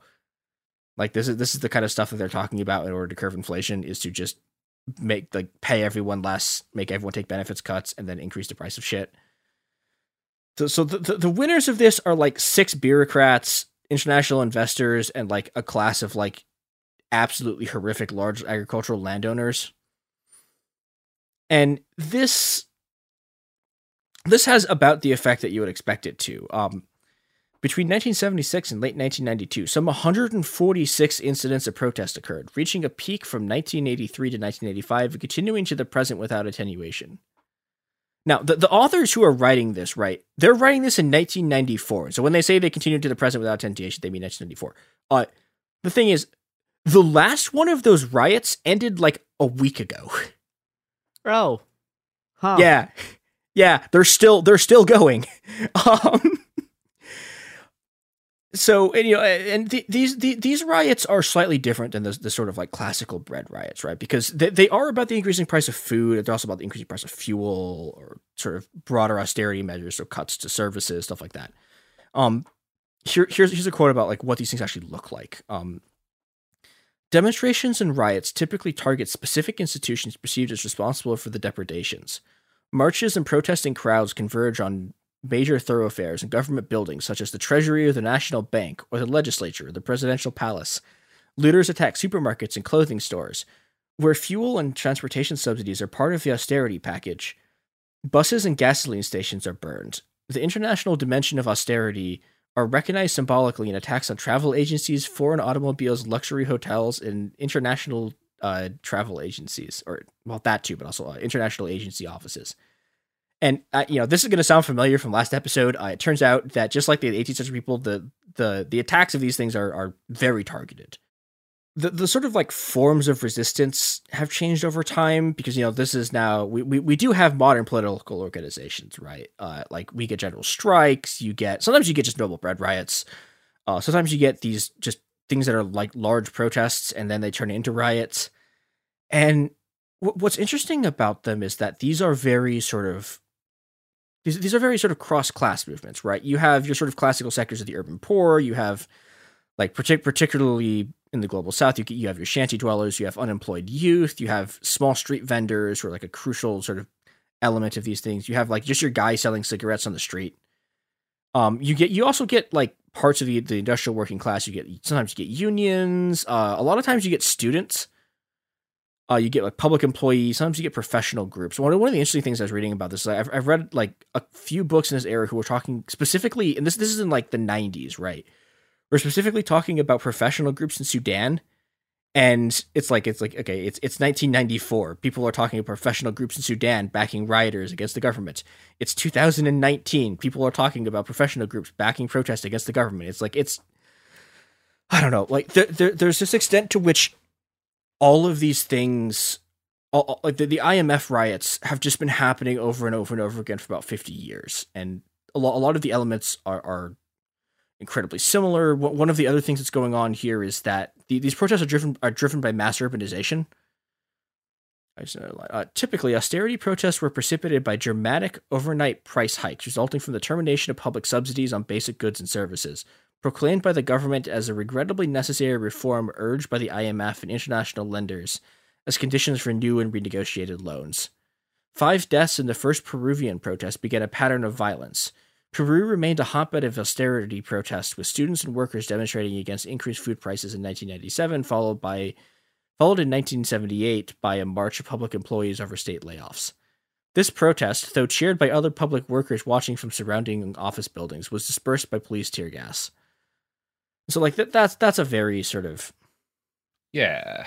Yeah, like this was happening in Peru, like, last year, right? Actually, was it last year or was it earlier this year? I don't know. Time is fake. And that's actually, like, the other thing that's sort of startling about this is like, the places that riot are still the places that are rioting in, like, in an enormous number of cases. It's the same places. Sometimes it's the same people. I think probably the most famous protest of this sort of era it's called the Caracazo. I'm pronouncing that extremely badly, my apologies. In Venezuela, which is a reaction to a 1989, like 50 to 100% increase in train and bus fares.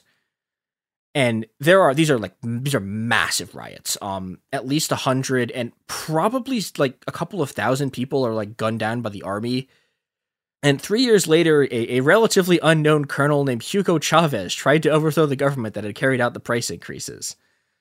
Chavez is better known for his other works, but he's the sort of tie between the IMF riots and the sort of next phase of political resistance to this stuff, which is called which is like known as the anti-globalization movement in the sort of the 90s and early 2000s. And the thing that's interesting about these things is that, I don't know, the IMF riots don't go very well. Like, either they lose, or at best what they were able to get was like temporarily stall some of these reforms. And I say like reforms, quote unquote, like the sort of neoliberal, like slashing benefits stuff. They were able to pause them a bit, and then they would sort of get restarted after people left the street. But in the late 90s and early 2000s, people start winning. Argentina is sort of famously forced to like tell the IMF to fuck off, and they default on their loans after this like enormous autonomous uprising in 2001 that like very nearly overthrows the government and forces out like 5 heads of state. There's the whole sort of pink tide in Latin America. The IMF gets like driven out of a bunch of countries in East Asia. And then in 2008, the entire world economy collapses, which it turns out is bad for everyone. And this does 2 things for our story. The first is that like countries are suddenly going broke again. And because they're like just completely broke, the IMF is just back and is able to sort of enforce programs on places like Greece and Spain. And the second thing it did was set off an enormous wave of bread riots and uprisings. And I think like most people, if you tell them that 2008 set off like an enormous wave of like protests, they're immediately going to go, oh, you mean the Arab Spring? And I am talking about that, but that's actually not specifically what I'm talking about here. There were like immediately in 2007, 2008, immediately after, there was another massive wave of bread riots that everyone has completely forgotten, unless the thing that you do specifically is study bread riots. Here's from a piece called "A Political Economy of the Food Riot."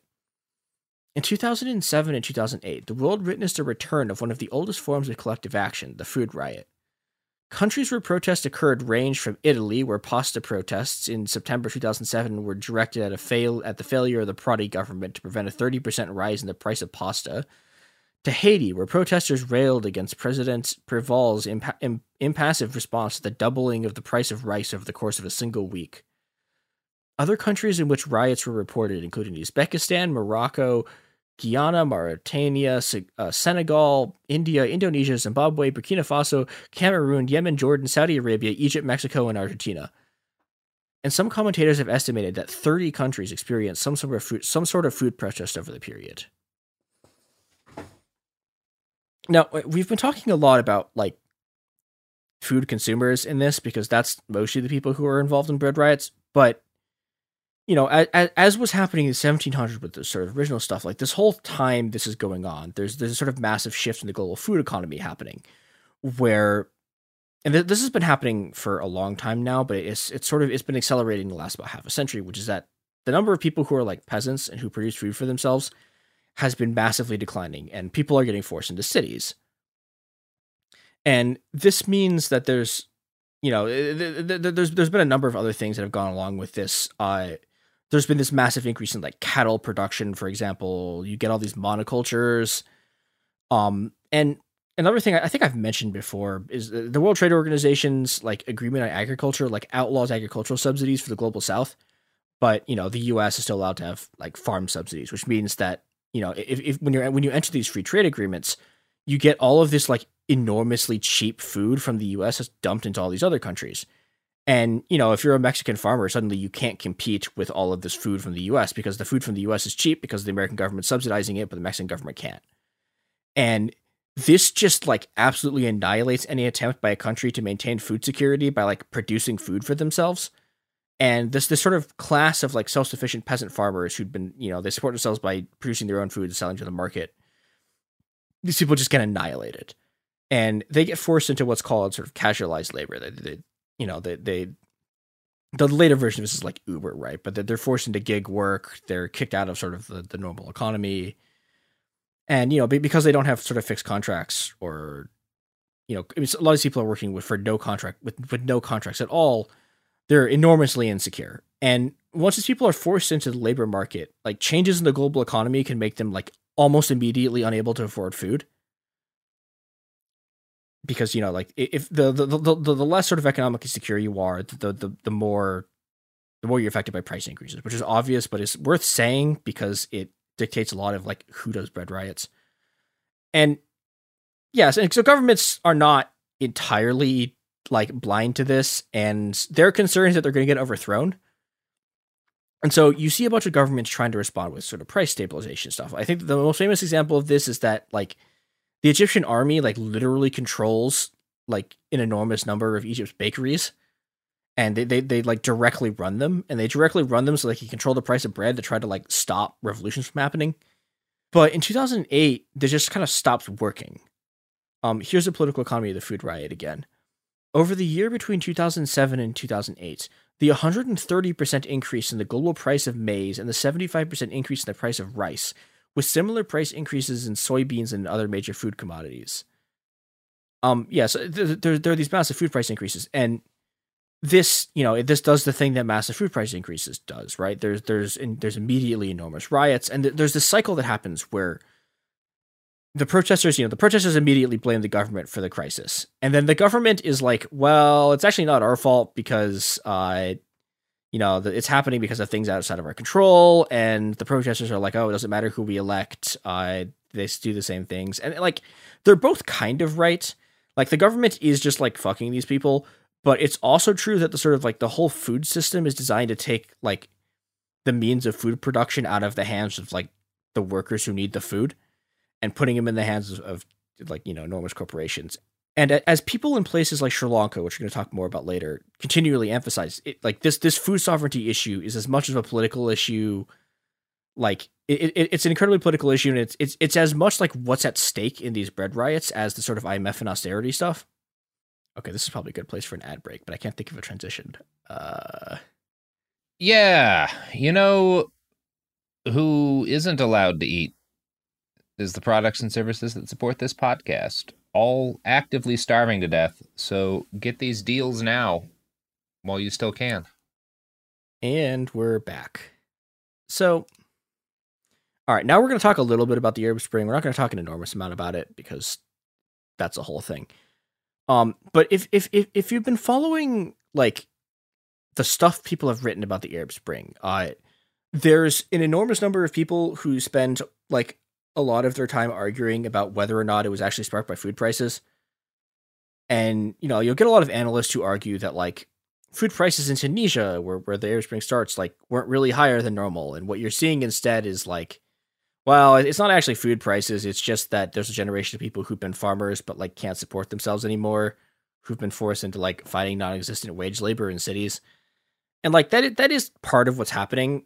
But I think there's a sort of like fundamental misunderstanding of what causes a bread riot, right? Like, as you talked about in the first episode, one of the things that causes bread riots is it's not actually necessarily the magnitude of the price increase that causes them, right?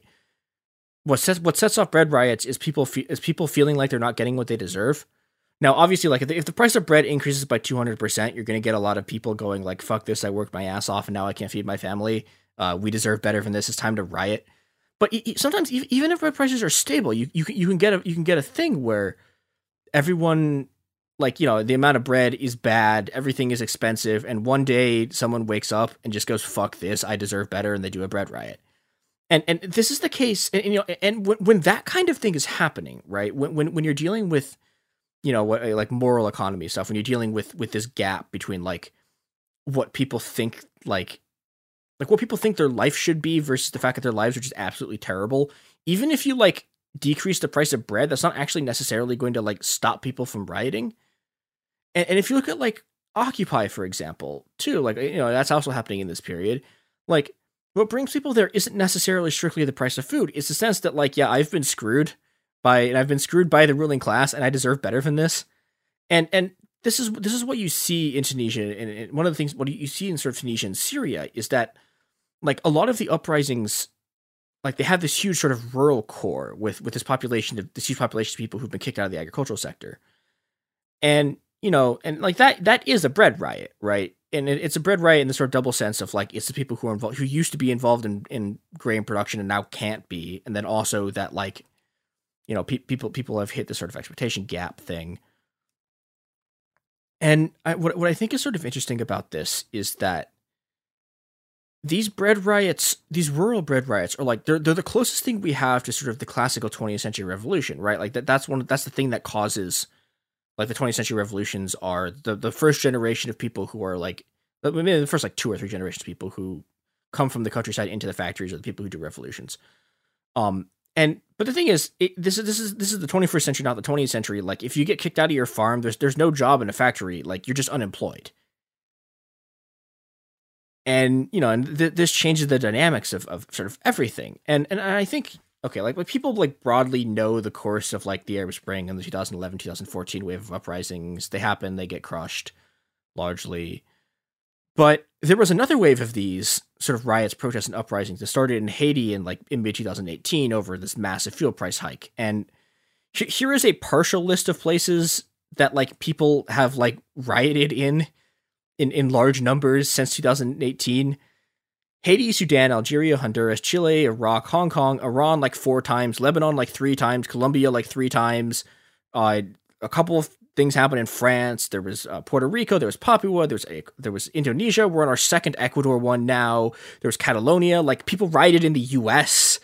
There were massive indigenous roadblocks like in Canada.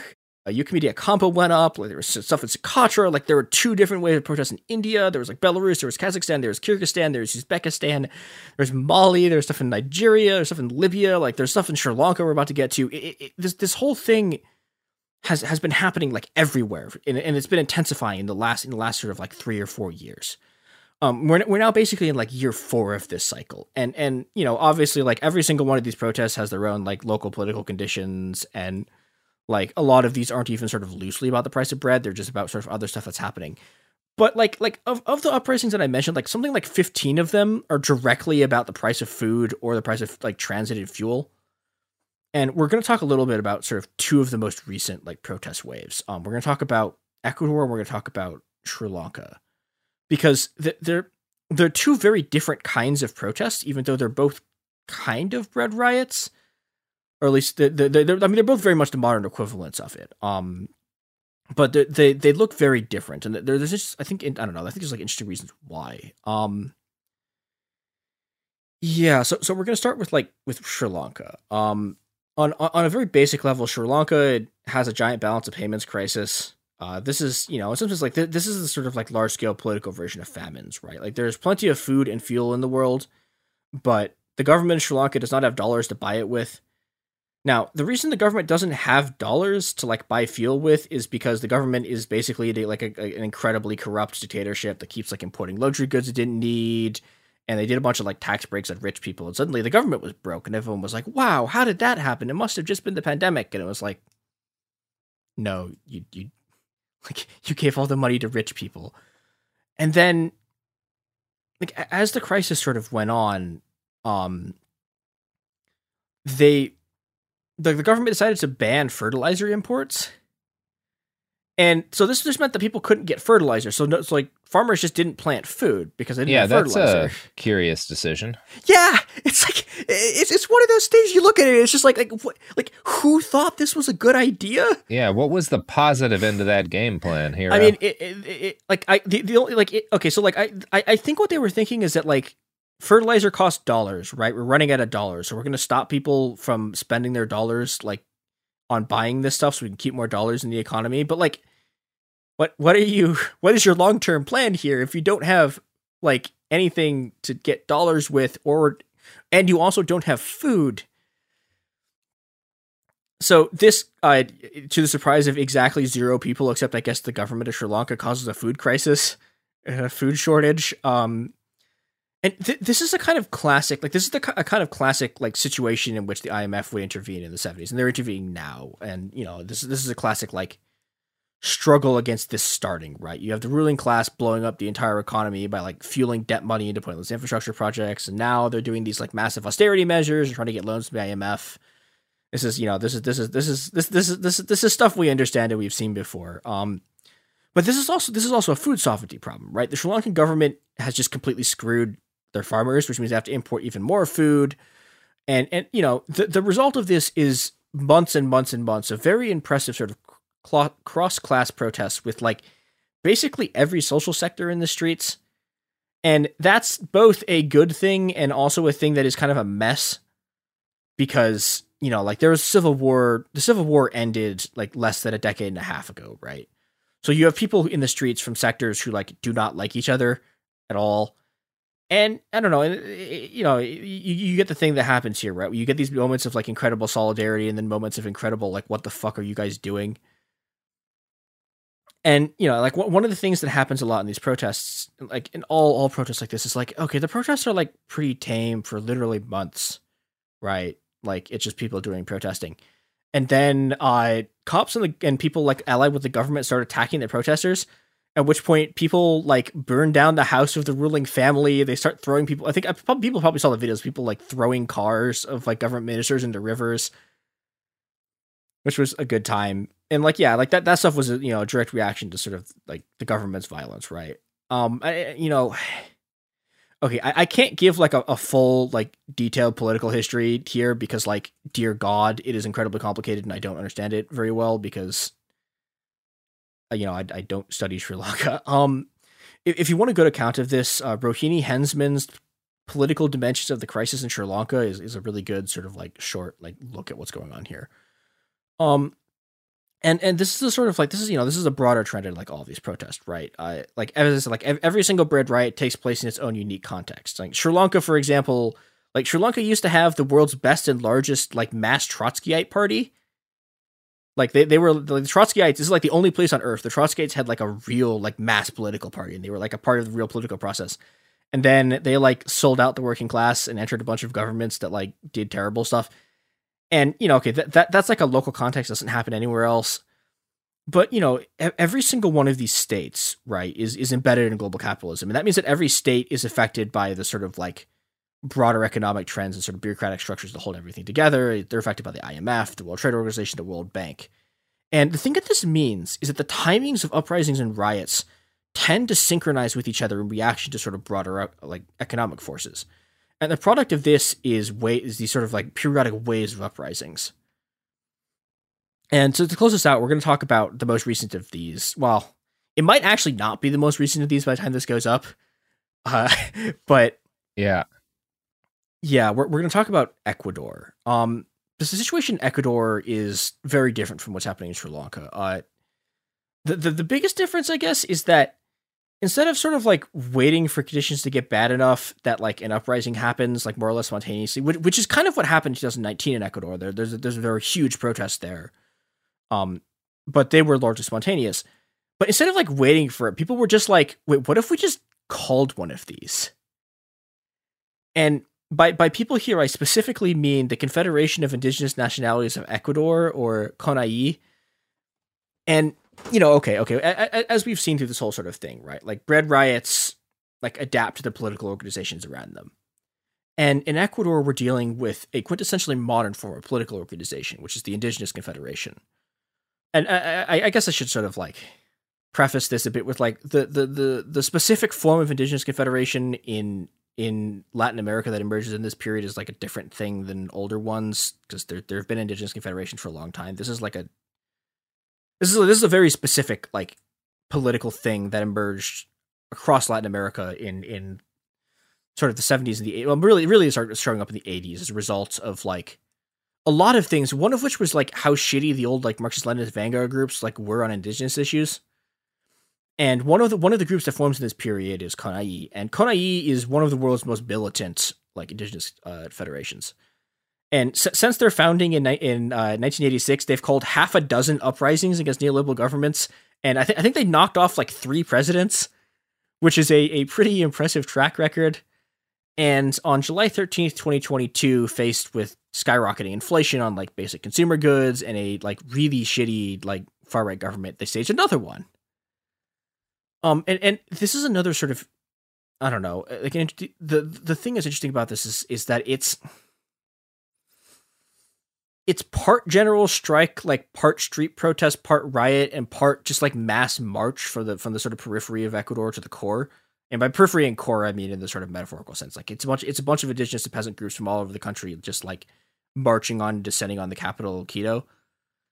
And this is a complicated process. Like like the left everywhere has like political divides, and mostly they're kind of nonsense in a lot of ways. Like, okay, like there's ideological divides and there's personal divides and whatever, but like Ecuador's left has real political divides, and these aren't like sort of petty ideological, like personal stuff. Like they were caught under the sort of previous like old like leftist pink tide government of Rafael Correa. Like there are like soldiers and cops who are beating the shit out of indigenous ecological protesters.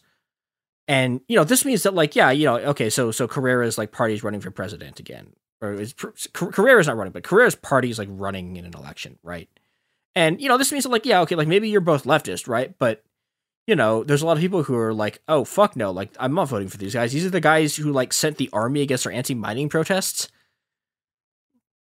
And so, the thing that's interesting here is that, like, these protests don't even pull together the entire Ecuadorian left.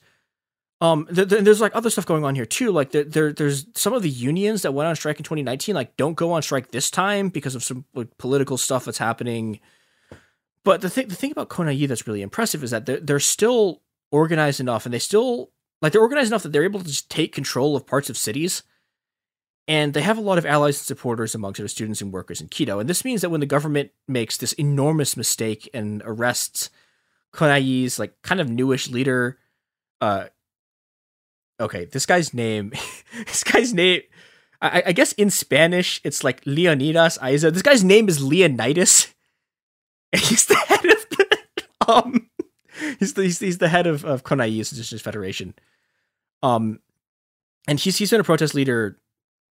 He was a protest leader in 2019. That's how he got elected to like head this organization. And they arrest him on day 2 of the protest. And this is a catastrophic mistake.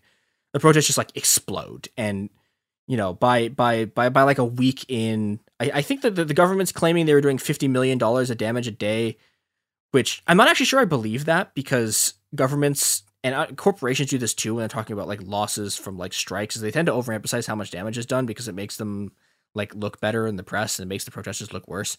But they're able to damage like significant parts of the economy. And by June 30th, like they kind of win. Basically, the government's forced to negotiate with them, and they don't get all of their demands, but they get price decreases for like fuel and gasoline, which is like a huge part of why these protests happen in the first place. They get bans on mining and drilling in indigenous or protected areas. They get like strengthened price controls. They get like rural loan forgiveness, like interest rate decreases. They get subsidies for farmers. They get subsidies for families. They manage to get the government to like declare a state of a health emergency over COVID. It's like this is impressive stuff. And and the other part of this is that they're like, okay, the agreement is that we will stop protesting if you do this, and if you don't do this, we're going to do this again. Cool. So, yeah, I guess to sort of wrap this up, there's an American proverb that is really common among sort of like American China watchers, which is that so supposedly the Chinese word for crisis is composed of 2 characters, danger and opportunity. And it's like not true. As like linguistic and anthropological analysis of China, that's not what the characters mean.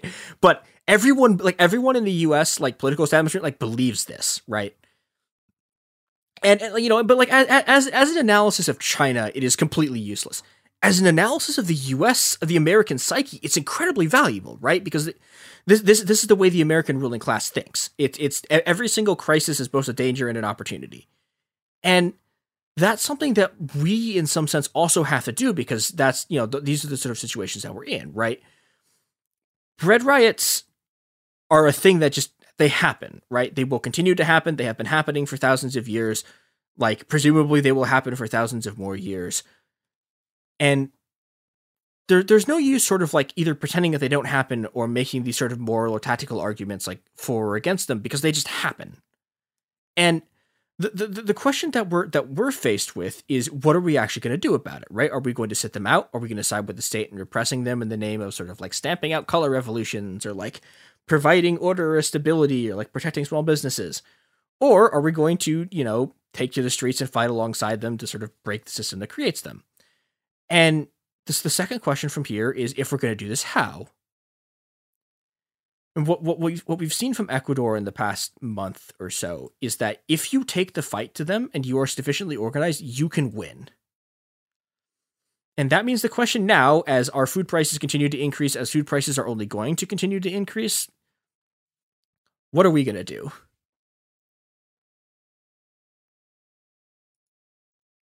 And yeah, that's all I got. I have a single question. Yep. What are we going to do? Well, I'm kind of bummed we never brought up our good friend Pete Buttigieg and his bread price fixing ordeals. Yeah, I mean that's kind of a sign of just like how kind of like, I guess you could say, masculinized like our culture has been, that like people didn't riot over that. Cause like that is a thing. Like if you send Pete Buttigieg back to like a late 1700s French village, and he tries to do this thing, like he does a systematic like bread price fixing, right? Like all of these people would have been getting hit by rocks. So yeah, do that again. Yeah. Do that again. Wow. Do that again. Just brazen incitement. Yeah, it's great. Well, that is it for us today. We love to incite things, folks. Until next time, go incite yourselves.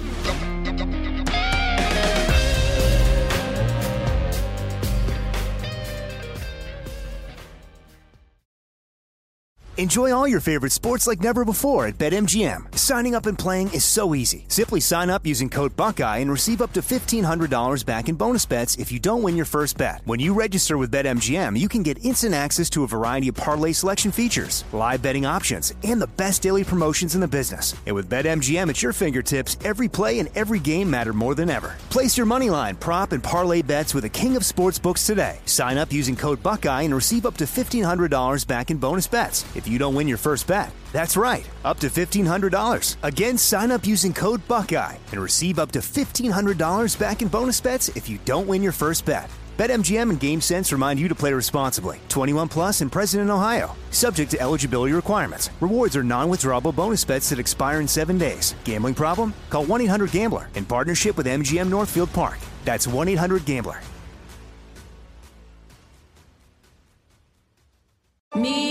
Focus Features presents Back to Black. I want people to hear my voice and just forget their troubles. Experience the music and her story Know this, I ain't no Spice Girl.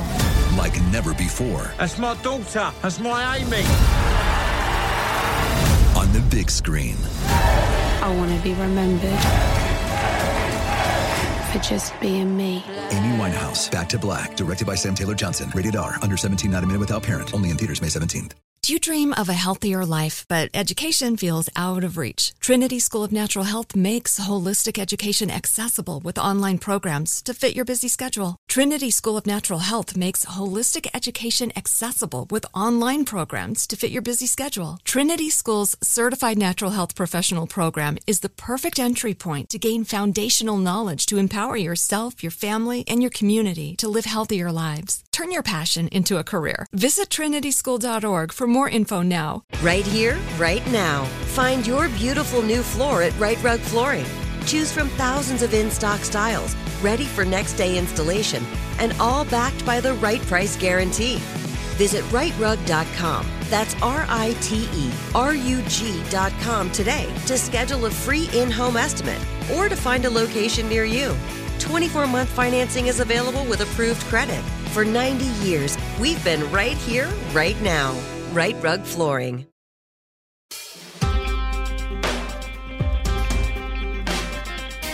Welcome to It Could Happen Here, the podcast that's increasingly about things that are actually kind of already happening.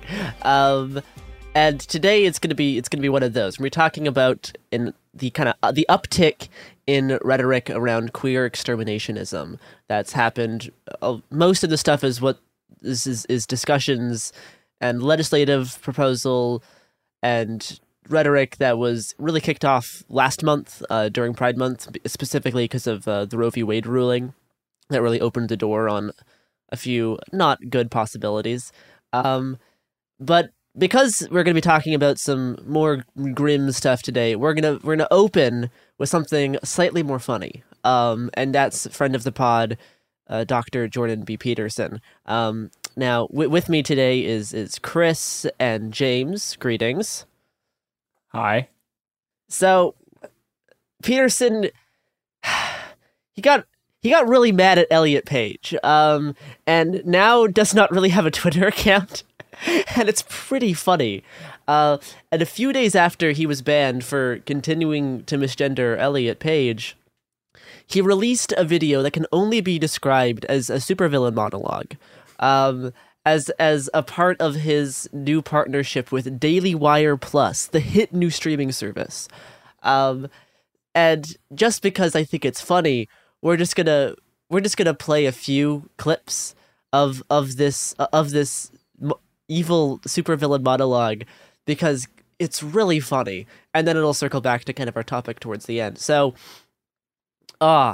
speaking of friend of the pod, Peterson, here's our one of the clips that's you've probably already heard if you're terminally online, but it's incredibly funny. If I am required to acknowledge that my tweet violated the Twitter rules. What rules, you sons of bitches? Good old Peterson. You know, the thing I've always been sort of like, that clip in particular, it's like, I don't know if I was trying, I don't know if I could emulate just it sounding like you've edited together 16 clips of yourself. I know, right? My tweet violated the Twitter rules. It's like, his speech pattern is so bizarre. And also, like, the video was like 9 minutes long. Like, preceding that line, he explained what rule he broke around misgendering and harassment. So, like, he explained the exact rule. But we always get more Peterson if you ask for it. Up yours, woke moralists. We'll see who cancels who. Extremely funny.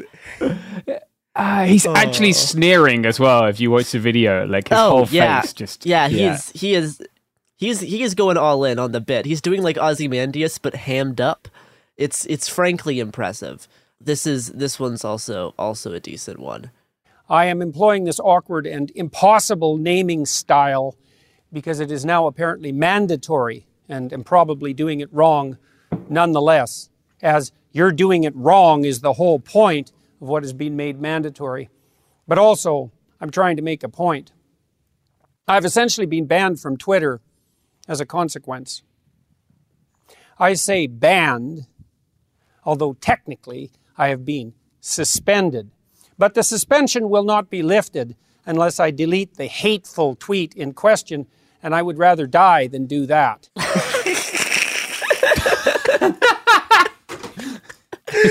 They would rather die. That means that you have a healthy relationship to the platform of Twitter. There's also this great clip of him talking about how, like, I'm actually happy how my Twitter account is gone now. Twitter is insignificant in the final analysis. And you're like, what the fuck does that mean? What final analysis are you talking about? What do you mean the final analysis of what? Like, what is? It's pretty funny. There's two more clips from this rant that I want to do, which kind of are going to get more to the heart of our issue today. Great. They're not great. They actually they kind of suck. So without further ado, here's our good doctor friend. And finally, with regard to the final phrase, criminal physician, I must say that I've had some post-coital, so to speak, regrets about that phrase. It is clearly the case that the surgical operation performed by the butchers who butchered Elliot/Ellen was legal. So, was it criminal or not? Were the operations undertaken by the fascist physicians who carried out the Nazi medical experiments legal? Yes, under the laws of the time. But were they criminal? I'll leave that question up to you to answer. So that's pretty gross for a lot of reasons. One, the kind of historical context of using Nazis to compare to your own transphobia is a little dicey when you consider what the Nazis did to trans people and to queer books. He's advocating for the Nazi position here. Yeah. Great stuff. There's been so many bans on queer books this, like, just in the past 2 years. The Library Association tracked almost 1,600 books that were challenged in 2021, the highest number since the organization began tracking book bans in the past 20 years. So talking about, like, the Nazi scientists, they're like, you have his historical context of obviously is incredibly lacking, or he's just a grifter. I think honestly he's just kind of lost it. I don't even think he's fully a grifter. I think he's just kind of not understanding what's going on anymore. Because you can watch like interviews and stuff where people can try to use reasoning and logic with him, and you can watch his brain start to process it, but it's just like otherwise he just doesn't think in any sort of logical manner or put his words or his like stream of consciousness into any historical context. He just says what he wants, and he's used to people just taking that as a fact. He's used to like regurgitating bad Joseph Campbell and people being like, oh yeah, you sound smart. No, he's actually not. He's but man, it's yeah, the whole Germany Nazi scientist experimentation thing is incredibly frustrating. I don't even know what else to like say about that, because I mean even that line you could focus on for a while. Be like, compare how like the history of medical documentation of like transness and the Nazis, how that's like such a big thing, is that the Nazis destroyed so much medical research on gender transitions, losing like decades and decades of research that we're only now starting to regain.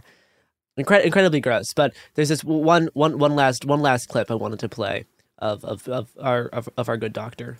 And are we degenerate in a profoundly threatening manner? I think the answer to that may well be yes.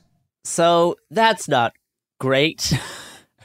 He really is like just advocating for the Nazi position at every turn. Like, yes, he's just continuing to advocate for fascistic reasoning, fascistic views of decadence and degeneracy, in so much as it is a threat to civilization and a threat to Western society. And then he goes on in this clip to justify Russia's invasion of Ukraine because the US is helping Ukraine, which makes Ukraine degenerate by proxy. So Russia's doing a war on degeneracy. And that's his argument. It's like, that's his level of logical reasoning. Yeah, which is funny because it's like, if you ever heard any of the like radio, because every once in a while there'll be radio clips of just like Ukrainian and Russian soldiers yelling at each other, and it's just both of them calling each other gay over and over again. And it's just like, really? Like, we should one side is woke. Bring back that level of discourse to America. Well, we're going to take a quick break, and then we will come back to talk about our other really close friend of the pod, Matthew Walsh. So stay tuned for that. Oh, God. Okay, I have one question for everyone here. How woman? What is that? Featherless biped.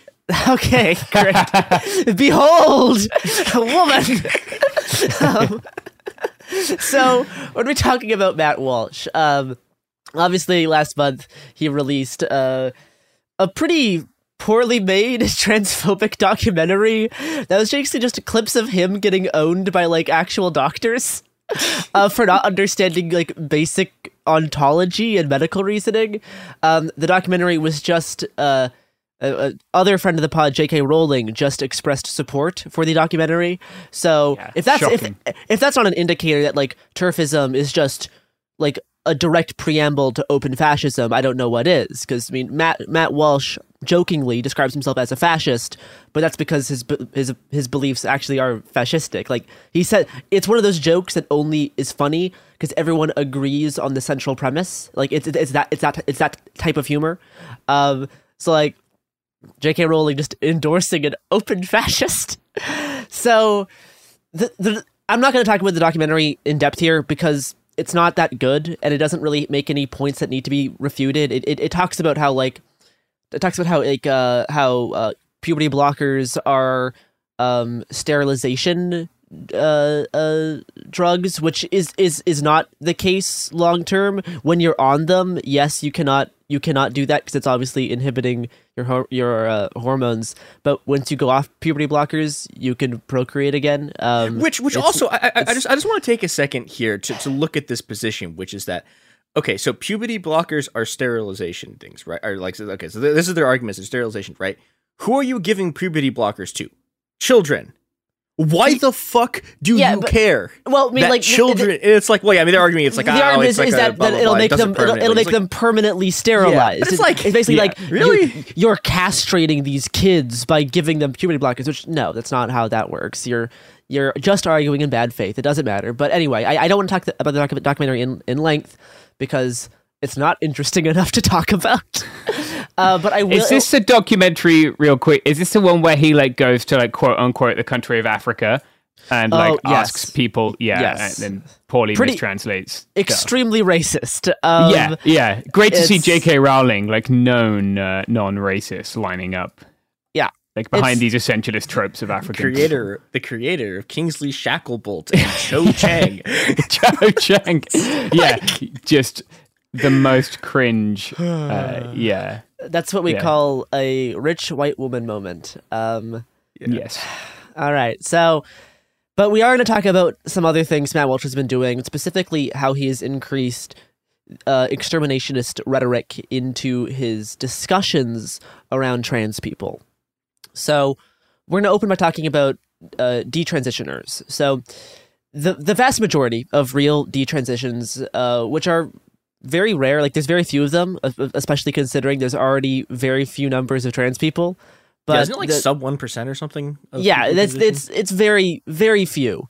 But the vast majority of people who do make the choice to detransition are usually due to experiencing aggressive transphobia.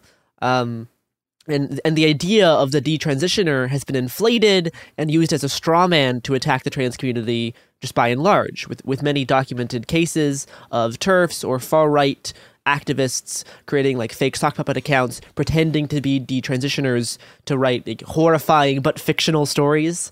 That happens a lot. There's a really famous case on Reddit of an alleged detransitioner who was found out to just be like an alt-right troll. And this all really sucks because the people who do detransition because they realize it's just not for them are generally pretty rad people who continue to be very much pro-trans because they do understand the fluid nature of gender and gender expression through this entire process. Anyways, when quote tweeting an alleged detransitioner expressing regret of medical decisions that they made, Matt Walsh said this, quote, "We can't just oppose the transition of children. Yes, that's particularly evil, but it's also evil to do it to anyone of any age. This young woman was 19, a legal adult, when she was mutilated. Does that make it okay? Obviously not. Put it another way, it should be illegal for doctors to do this to anyone of any age. It should be illegal for anyone of any age to transition, period." So this demonstrates the jump from no one, like the rhetoric of no one should transition until they're an adult to no one should be allowed to transition at all. And it came just as quickly as the trans community was telling you it would. This jump is not a big one. It is very easy to say no hormones until you're 18 to saying no hormones at all. And that's what we're entering into. Walsh's rhetoric is increasingly exterminationist and eliminationist, just saying that like all of his preferred policies would result in the total prohibition of trans identity and the criminalization of any gender affirming care.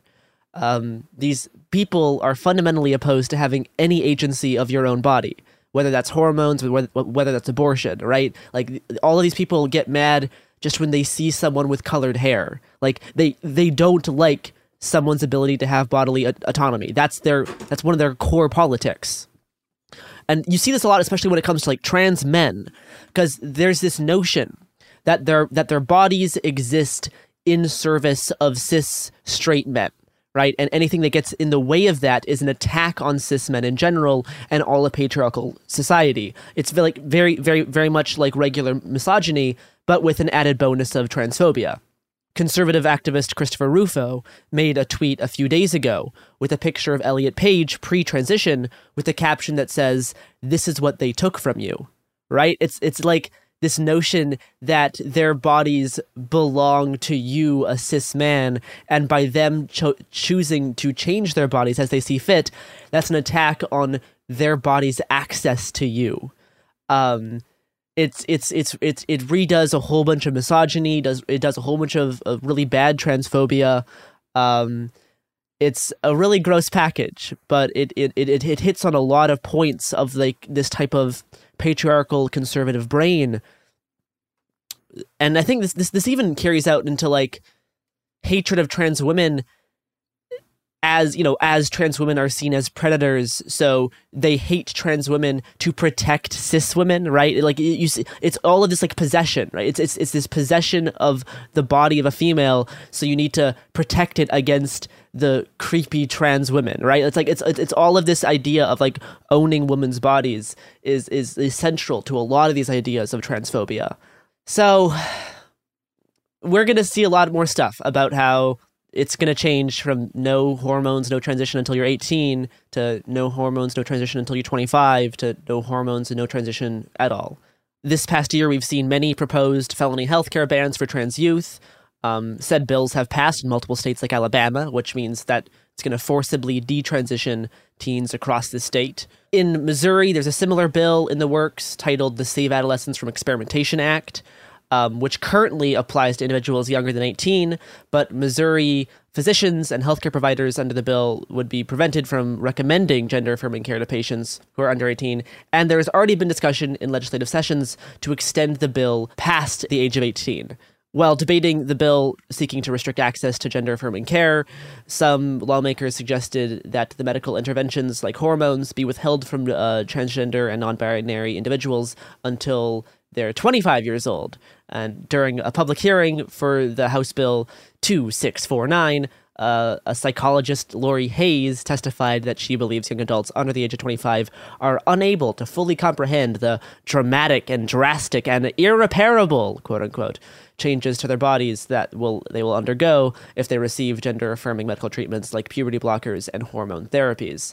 Also, while testifying, Hayes, the psychologist, said that she supported conversion therapy. So that's surprising to nobody. Or it shouldn't be. It also takes those people to the point where they're not necessarily eligible for their parents' healthcare, right? So, like, I think 26 is the time when you can, when you're too old, you age out. Yeah, so it's again, like, it's a backdoor, like, prohibition on transitioning for a lot of people. Yeah, yes, it's just trying to stop it at all. You can't take their word for it. They just don't want you around. That's it. They want you to kill yourself. They want you just to go away or not be trans. Like that's what they want. It's obviously I'm gonna do a few Journal of American Medical Association found that gender-affirming healthcare, including puberty blockers and hormones between the ages of 13 and 20, was associated with 60% lower odds of moderate or severe depression and 73% lower odds of suicidality. Another study published last year by the Trevor Project found that among transgender and non-binary minors, hormone therapy associated with nearly 40% lower odds of recent depression and suicide attempts. So they just want to ban the things that make you more likely to live, right? They just don't want you around. That's the actual message.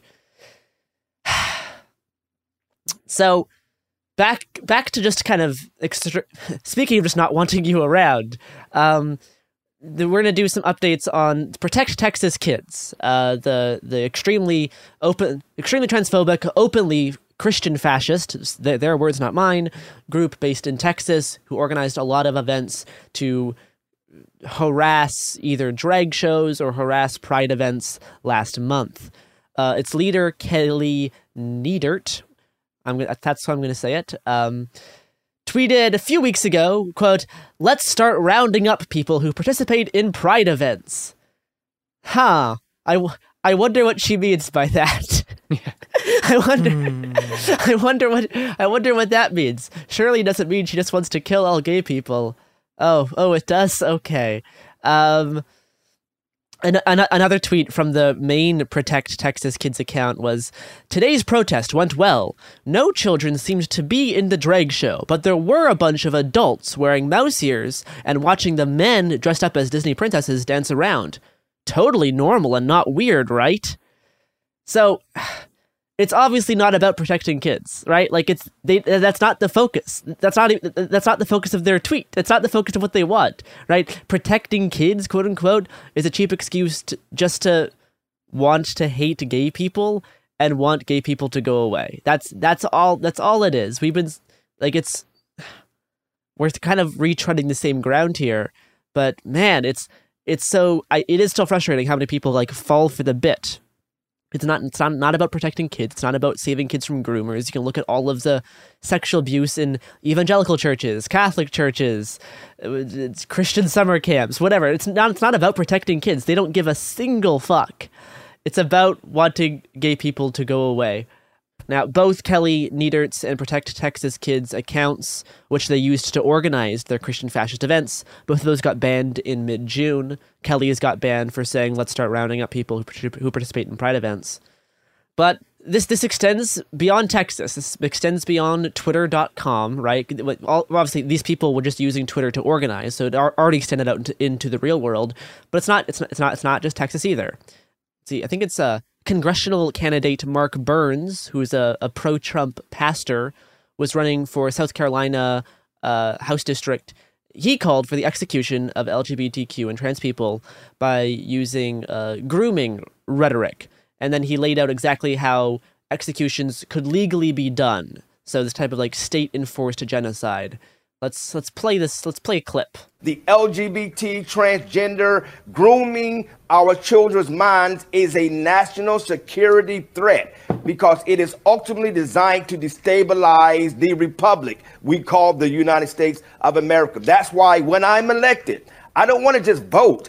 I want to start holding people accountable for treason to the Constitution. I am going to push to reenact HUAC. HUAC is the House of Un-American Activities Committee. It was a real committee that was formulated back in the 50s, and it's a committee that we should reenact that starts holding these people accountable for treason. We need to hold people for treason, start having some public hearings, and start executing people who are found guilty for their treasonous acts against the Constitution of the United States of America, just like they did back in 1776. You know what, South Carolina? This is our guy. No. So that was an amazing, the way he misspoke and called it the House of Un-American Activities. It just sounds like a fun place. So that's not ideal, is it? That kind of sucks. That seems bad. Yeah, that was really out there. He's genocide advocating. They're trying to mainstream the political ability to advocate genocide, right? And some of them it's not fully catching on yet, right? We're on the on-ramp to this. The South Carolina pastor was defeated by the incumbent Representative William Timmons in the GOP primary for the state's 4th congressional district, but Pastor Mark Burns still received 24% of the vote. So that's still a lot of people. That's still a lot of people voting for that. And that number, I don't think is going to shrink. Yeah, and it's also worth noting that like everyone loses, and like it is so unbelievably hard to beat an incumbent in primary. Like so even if he was just a normal guy with like regular politics, he would have lost that election. So still, so it's not actually a referendum on his popularity, like the popularity of what he's saying. It's 24% of the vote. Yeah. It's worth noting that like even here in Southern California, right, where it's supposedly like very liberal, we had a candidate for sheriff's office who was the deputy city attorney and was endorsed by the Union Tribune, just openly spewing like transphobic groomer stuff at public meetings and getting endorsed by the local newspaper. They rescinded their endorsement later, but this isn't just like a red state thing if people think that is that. No, I would say that'd be a lot more common than people who run for sheriff, who generally tend to be more conservative because they're running for sheriff. True. All right, well, let's have an ad break, and then we'll come back to talk about Roe v. Wade and the attack on future rights, including the ability to have same-sex relationships. Oh, wow. What a fun time we have today. All right, we are back. So after the Supreme Court overturned Roe v. Wade last month, there was an immediate push for anti-gay and anti-trans legal challenges using the same legal logic against the right to privacy based off of the traditions deeply rooted in our nation's history, quote unquote. So this was like undoubtedly gonna happen, right? We've been proposing that this was a possibility for a while, but it was definitely made worse by Justice Clarence Thomas, friend of the pod, who argued in a concurring opinion that the Supreme Court should, quote, reconsider its past rulings codifying rights such as the right to use contraception, the right to have a same-sex relationship and same-sex marriage, invoking Griswold, Lawrence, and Oberfeld. 3 cases having to do with Americans' fundamental right to privacy, due process, and equal protection. Thomas wrote, quote, we have a duty to correct the error regarding these established in those precedents. Which, pretty grim framing there, because that's a bad sign. And we are already seeing stuff like this in effect, actually. We don't need to wait for the Supreme Court to make rulings. States are already starting to do this exact thing. In an ongoing Alabama lawsuit that cites Dobbs overturning Roe v. Wade about medically detransitioning all trans teenagers, there is this deeply threatening turn of phrase, quote, no one, adult or child, has the right to transitioning treatments not deeply rooted in our nation's history and tradition. Interesting how they put adult or child there. Isn't that intriguing? Yeah, and it's also fun how the deeply rooted in our nation's history thing is now just sort of like, Here is the word that you say to let you do fascism. And it's like, oh, hey, do you know what is deeply rooted in our nation's tradition and history? Shooting congressmen. This is a thing that has been done many times. Like, I mean, again, like this. It's like this is the whole, like, this whole thing. It's just like it's so the whole thing is it's so incredibly sort of nakedly transparent and cynical. And like this is, it's the standard fascist thing, right? We're going to create some sort of mythical past, and then we're going to like resurrect whatever fucking things existed back then. It's like, oh, hey, what actually existed back then? I don't know. People tried to kill the government all the time. Like, they're really playing from like the lowercase t traditionalist framework here. They're doing all the bits we thought they would do. It's not great. Late last month, during the end of Pride, Texas Republican Party unveiled its updated official position on LGBTQ issues, defining homosexuality as, quote, an abnormal lifestyle choice, unquote, and also opposing, quote, all efforts to validate transgender identity. The party's new official stance on LGBTQ issues was unveiled during Pride Month, and as advocates fight against a record number of anti-LGBTQ bills introduced in states across the country this year, more than 340 bills, according to the Human Rights Campaign, the nation's largest LGBTQ advocacy group on the legal front. Thousands of Republican activists met at the party's biennial convention in Houston in mid-June to agree to the party's platform on a range of issues, including the rejection of the 2020 election results and a call to repeal the 1965 Voting Rights Act. No. Which was enacted to prevent discrimination against black voters. I would say this is a mask-off moment, but they've never had the mask on in the first place. People have, like, that's like that specific one. That is a thing. Like half of the Republican Party's platform has been people suing about the Voting Rights Act for like 50 years. It's not actually mask-off. It's just that they're doing it louder than they were doing it before. Yeah. The section titled Homosexuality and Gender Issues had the party stating that LGBTQ people should have no legal protection from discrimination, and in fact suggested intent to ensure people's ability to do hate speech and hate crimes. Part of the 40-page resolution reads, quote, homosexuality is an abnormal lifestyle choice. We believe there should be no granting of special legal entitlements or creation of special status for homosexual behavior, regardless of state of origin. And we oppose any criminal or civil penalties against those who oppose homosexuality out of faith, conviction, or belief in traditional values. Ha. Ouch. I just want to put it on the record here that like a number of my friends who have been attacked like in the last 3 months it's a lot.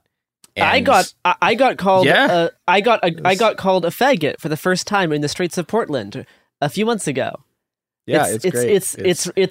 accelerating. It's going.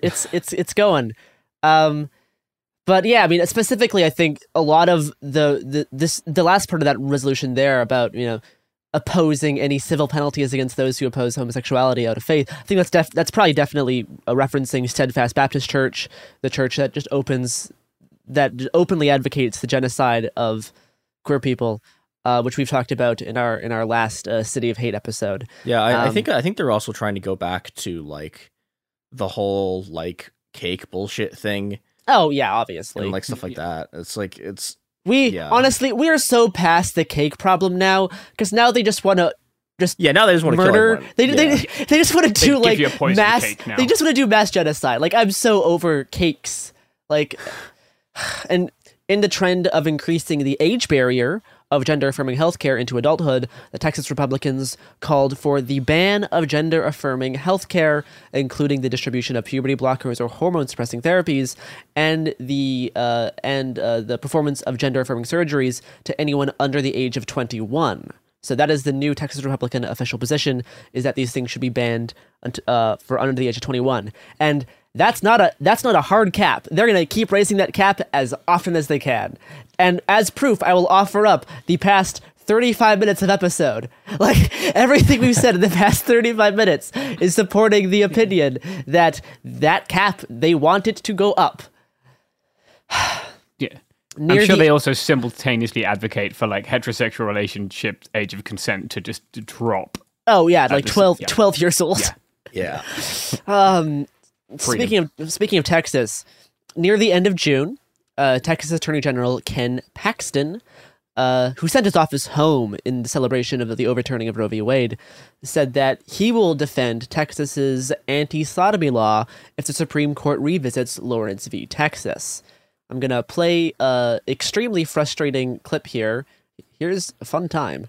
I'm sure you read Justice Thomas's concurrence where he said that there were a number of other of these issues, Griswold, Lawrence, and Obergefell, that he felt needs to be looked at again. Obviously, the Lawrence case came from Texas. That was what outlawed sodomy.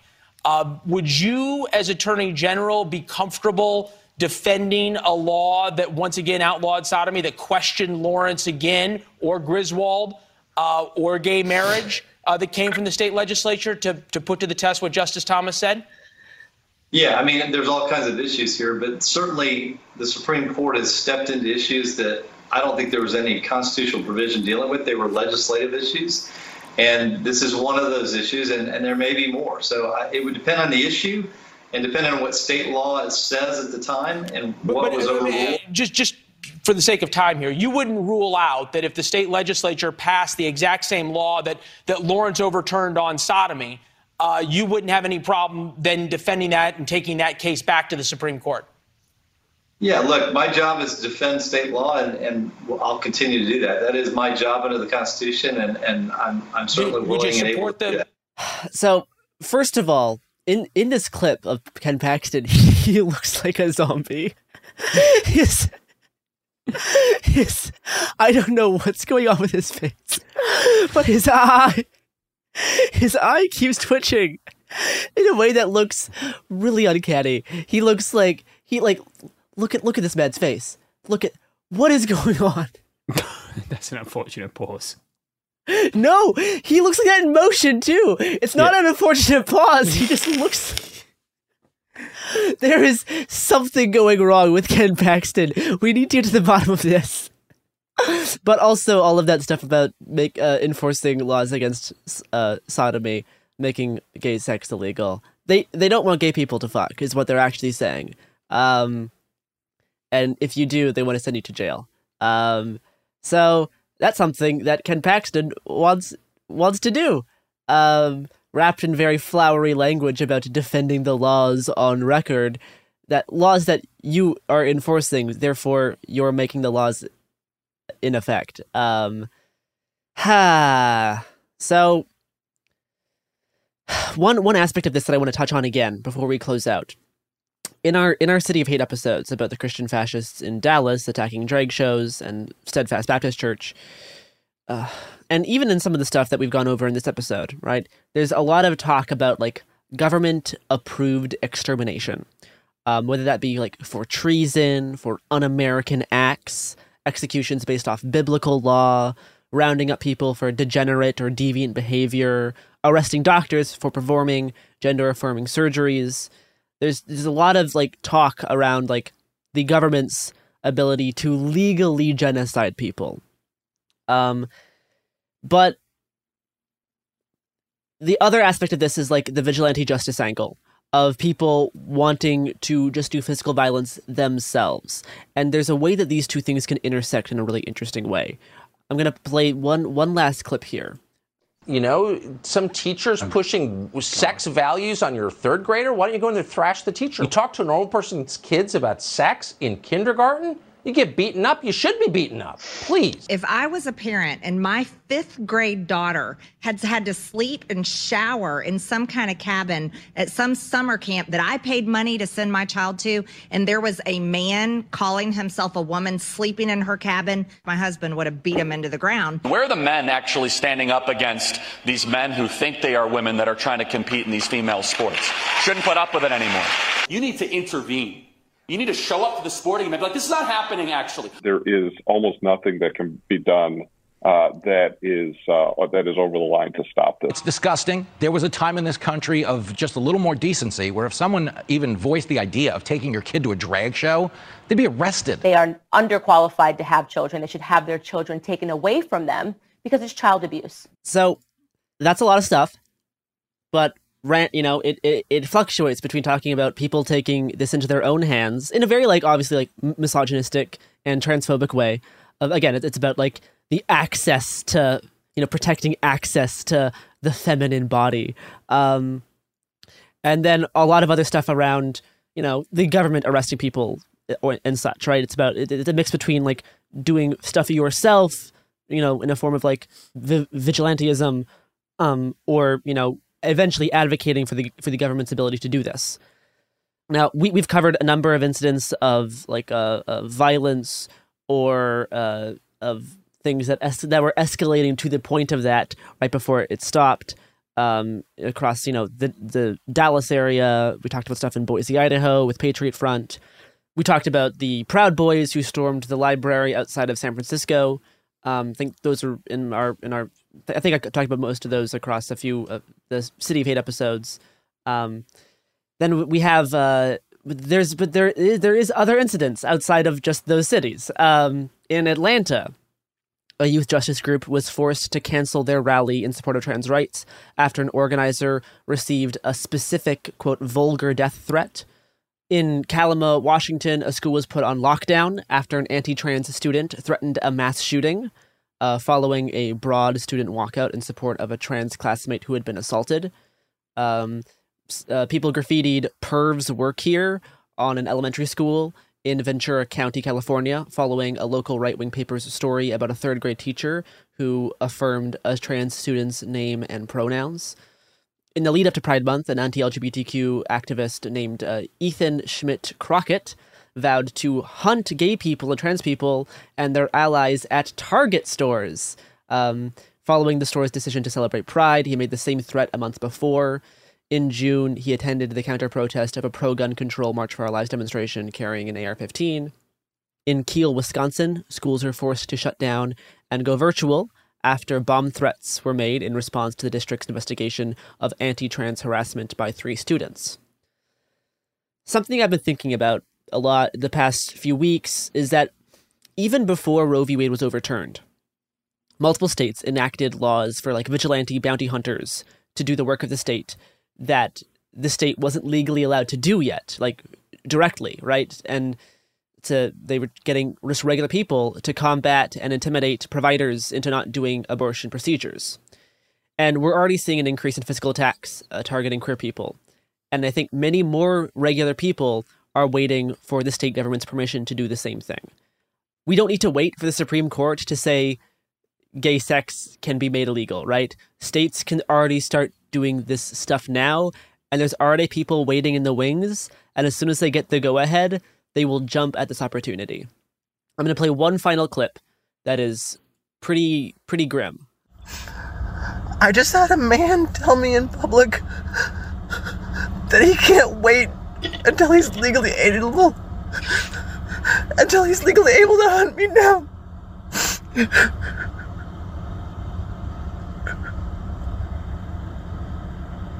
I just had a man in public.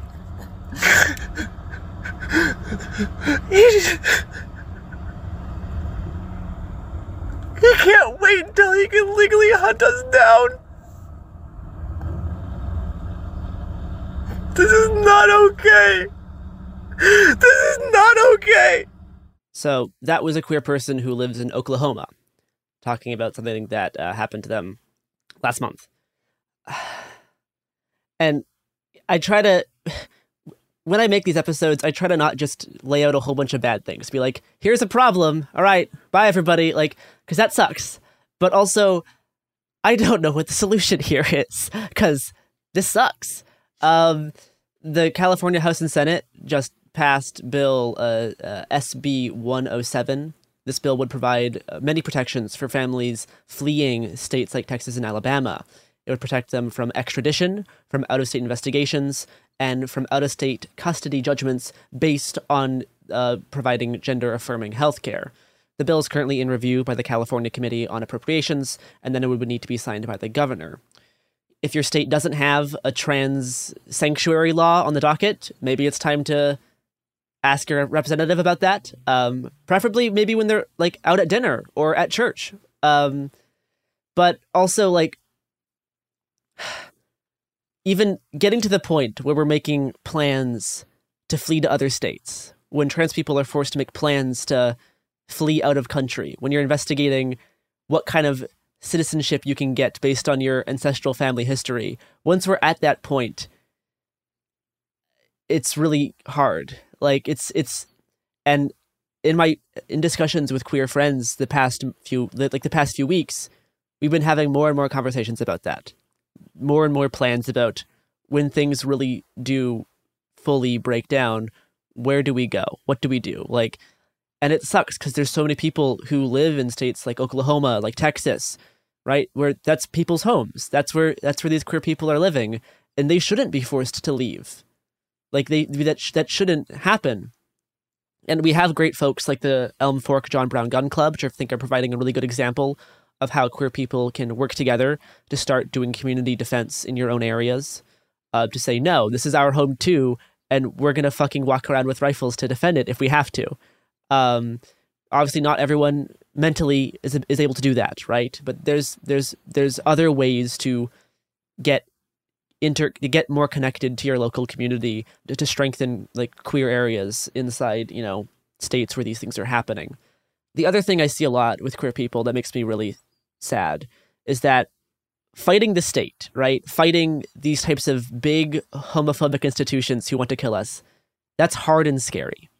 We feel so powerless. We want to feel like we have any agency. We want to feel like we have any power at all because there's so many people with power who are hurting us. And it's hard to actually fight back against those. But we feel powerless, so we want to feel like we're able. So instead, we turn on other people who are within our own communities. Because it's easier to attack people who are like us. It's easier to do that, right? It still gives you a sense of having agency, but they're trying to murder us all. Like personal disagreements on politics or whatever aside, it would be really nice if we stop just doing nonsense, fighting with each other, and doing dumb click drama, dumb discourse. They're trying to kill us. Can we not do that? I know you want to find some way to push back on something so you feel like you have an ability to do anything. And doing it against the police, doing it against your state government, doing it against the Supreme Court, that's much harder, right? It's easier to do it against, a friend of yours or someone who you used to be friends with. That's so much easier. But that's not helping in their attempts to just do genocide. So I think making plans to get out of where you are if you have to, making plans is necessary sometimes. I've thought of this. I've been even me in the Pacific Northwest have had many thoughts about that. It's also very important to start strengthening your relationships with other queer people in your communities and starting to put together ways to work with them, to make a show of force and say, hey, we're here. We're here to stay right now. You can't scare us out right now. Because there needs to be some way to combat it. Because these people, they're trying to be regressive, right? Like we are already at a point that we progressed far enough that they are scared of how much progress has happened, so they're trying to turn the clock back. Our challenge is to keep the change coming and push back against these people who are trying to hold on to the dead 20th century. Right? The fear of change and the fear of the future is driving their return to the past. We don't need to just run away because we should be winning this fight in some ways because we already hold the ground that they want to take away from us.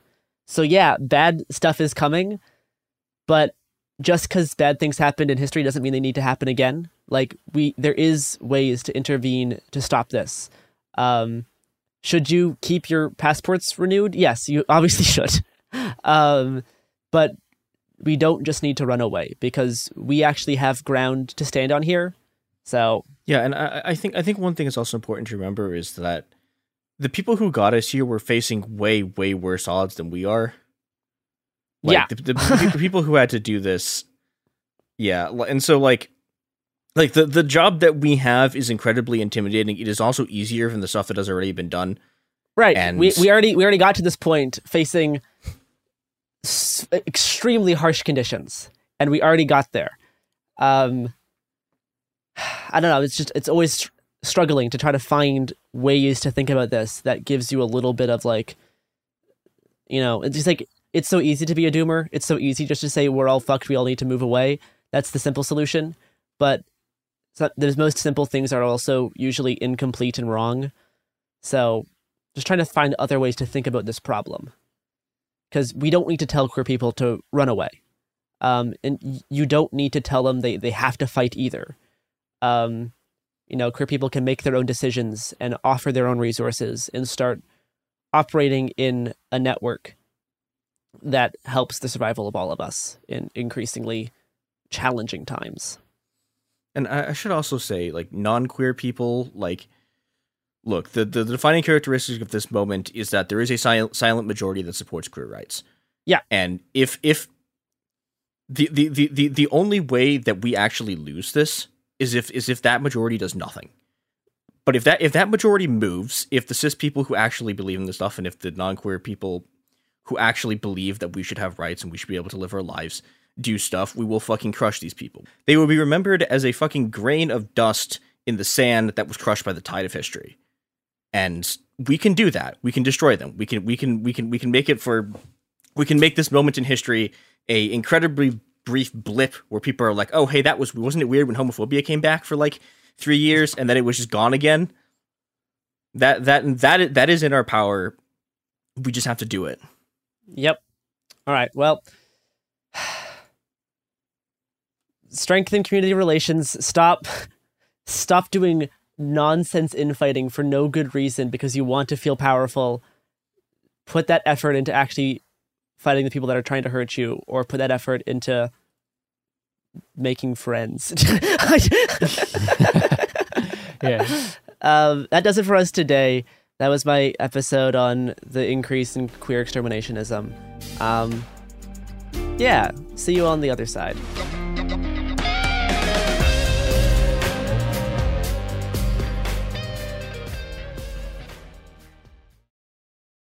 Enjoy all your favorite sports like never before at BetMGM. Signing up and playing is so easy. Simply sign up using code Buckeye and receive up to $1,500 back in bonus bets if you don't win your first bet. When you register with BetMGM, you can get instant access to a variety of parlay selection features, live betting options, and the best daily promotions in the business. And with BetMGM at your fingertips, every play and every game matter more than ever. Place your moneyline, prop, and parlay bets with the king of sportsbooks today. Sign up using code Buckeye and receive up to $1,500 back in bonus bets if you don't win your first bet. That's right, up to $1,500. Again, sign up using code Buckeye and receive up to $1,500 back in bonus bets if you don't win your first bet. BetMGM and GameSense remind you to play responsibly. 21 plus and present in Ohio. Subject to eligibility requirements. Rewards are non-withdrawable bonus bets that expire in 7 days. Gambling problem? Call 1-800-GAMBLER in partnership with MGM Northfield Park. That's 1-800-GAMBLER.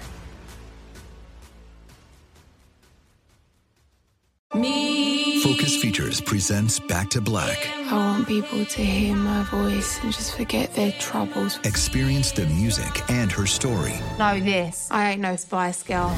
like never before. That's my daughter. That's my Amy. On the big screen. I want to be remembered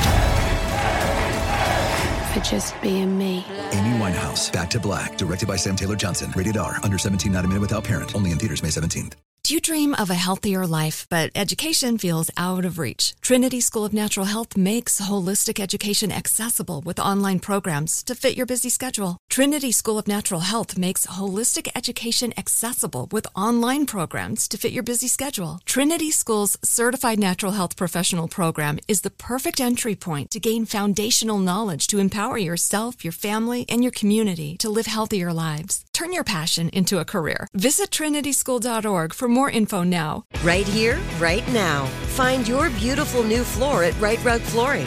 Choose from thousands of in-stock styles, ready for next day installation, and all backed by the right price guarantee. Visit rightrug.com. That's RITERUG.com today to schedule a free in-home estimate or to find a location near you. 24-month financing is available with approved credit. For 90 years, we've been right here, right now. Right Rug Flooring.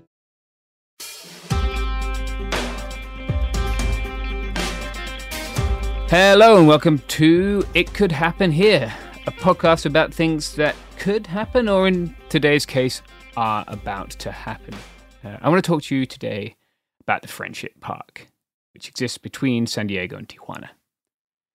If you haven't spent time at the border, it's difficult to understand how, despite getting bigger and uglier every year, it feels at once omnipresent and non-existent.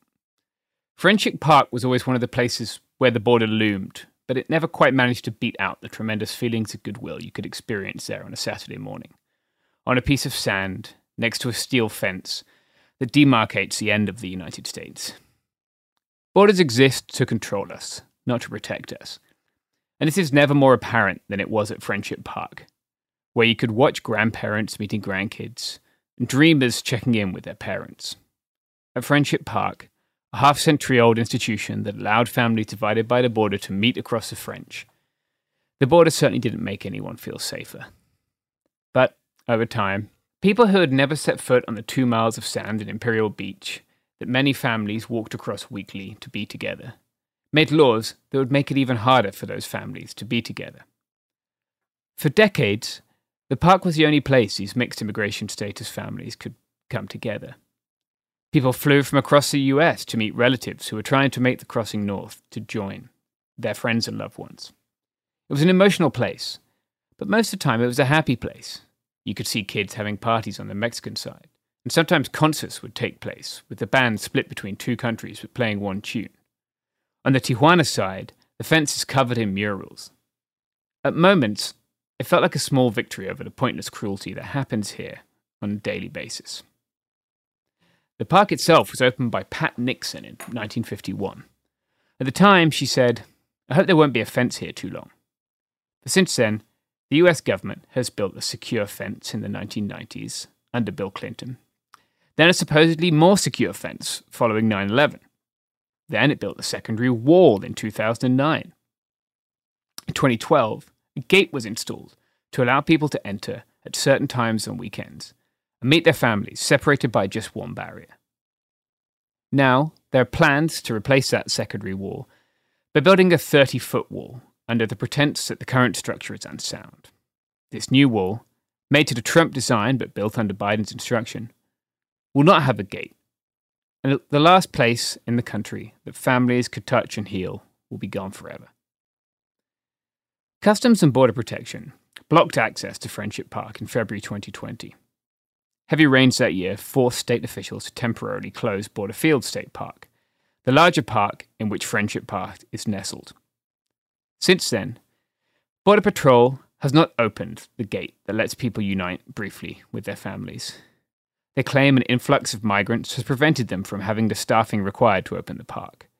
But on weekends, agents are posted up right by where the park gate is anyway, in case people try and make the crossing without permission, in order to see the families that many of them have been separated from for over 2 years. Throughout those 2 years, I've crossed to Tijuana to report on the growing number of people come from around the world, from Haiti, from Central and South America and Ethiopia, and recently Ukraine, to name but a few countries. Despite their heartbreaking stories of danger, fear, and loss, and separation from the people they love, they haven't been able to file asylum claims due to the Trump administration's spurious use of public health laws to severely and illegally limit asylum. I don't have time here to explain the entirety of the Migrant Protection Protocol in Title 42, and I don't really want to either, because the justification behind them isn't what's important. The cruelty they manifest is what's important. Joe Biden, who came to office promising a kinder approach, has defended some of these policies in court with his Department of Justice, and the particular cruelty of Title 42, which allowed authorities to expel migrants who arrived at US land borders, has persisted despite Biden's recent change of heart, because several states managed to sue successfully to keep it in place. In the midst of all this, more and more people have been separated by the border. Now, the Biden administration is looking to permanently close the one little island of hope that remained on a beach at the end of America. Obviously, a park with a massive fence doesn't solve a broken system, or make the cruelty any less cruel. But it was a place for healing, and kindness, and love and families. And now that place too is under threat. I caught up with Robert Vivar, a friend of Friendship Park, to talk about the park, the threats to it, and what you can do to help. Robert, would you like to start off just by introducing yourself and explaining sort of where you fit in this, in the Friendship Park world and in the world of the border more generally? Absolutely, James. My name is Robert Vivar, and I'm part of the Friends of Friendship Park core leadership group. And the reason I'm so involved with Friendship Park and why Friendship Park is so important to me is because I was actually one of those family members that at one point in my life I was deported. And the only way that I was able to see some of my family was through the border wall there at Friendship Park. In particular, my son, who is active duty military, and because of his military status, was not able to come across the border, or it was very difficult for him to secure authorization from his command to be able to cross the border. And therefore, the only type of visit that I could have with my son and my granddaughters was through that border wall.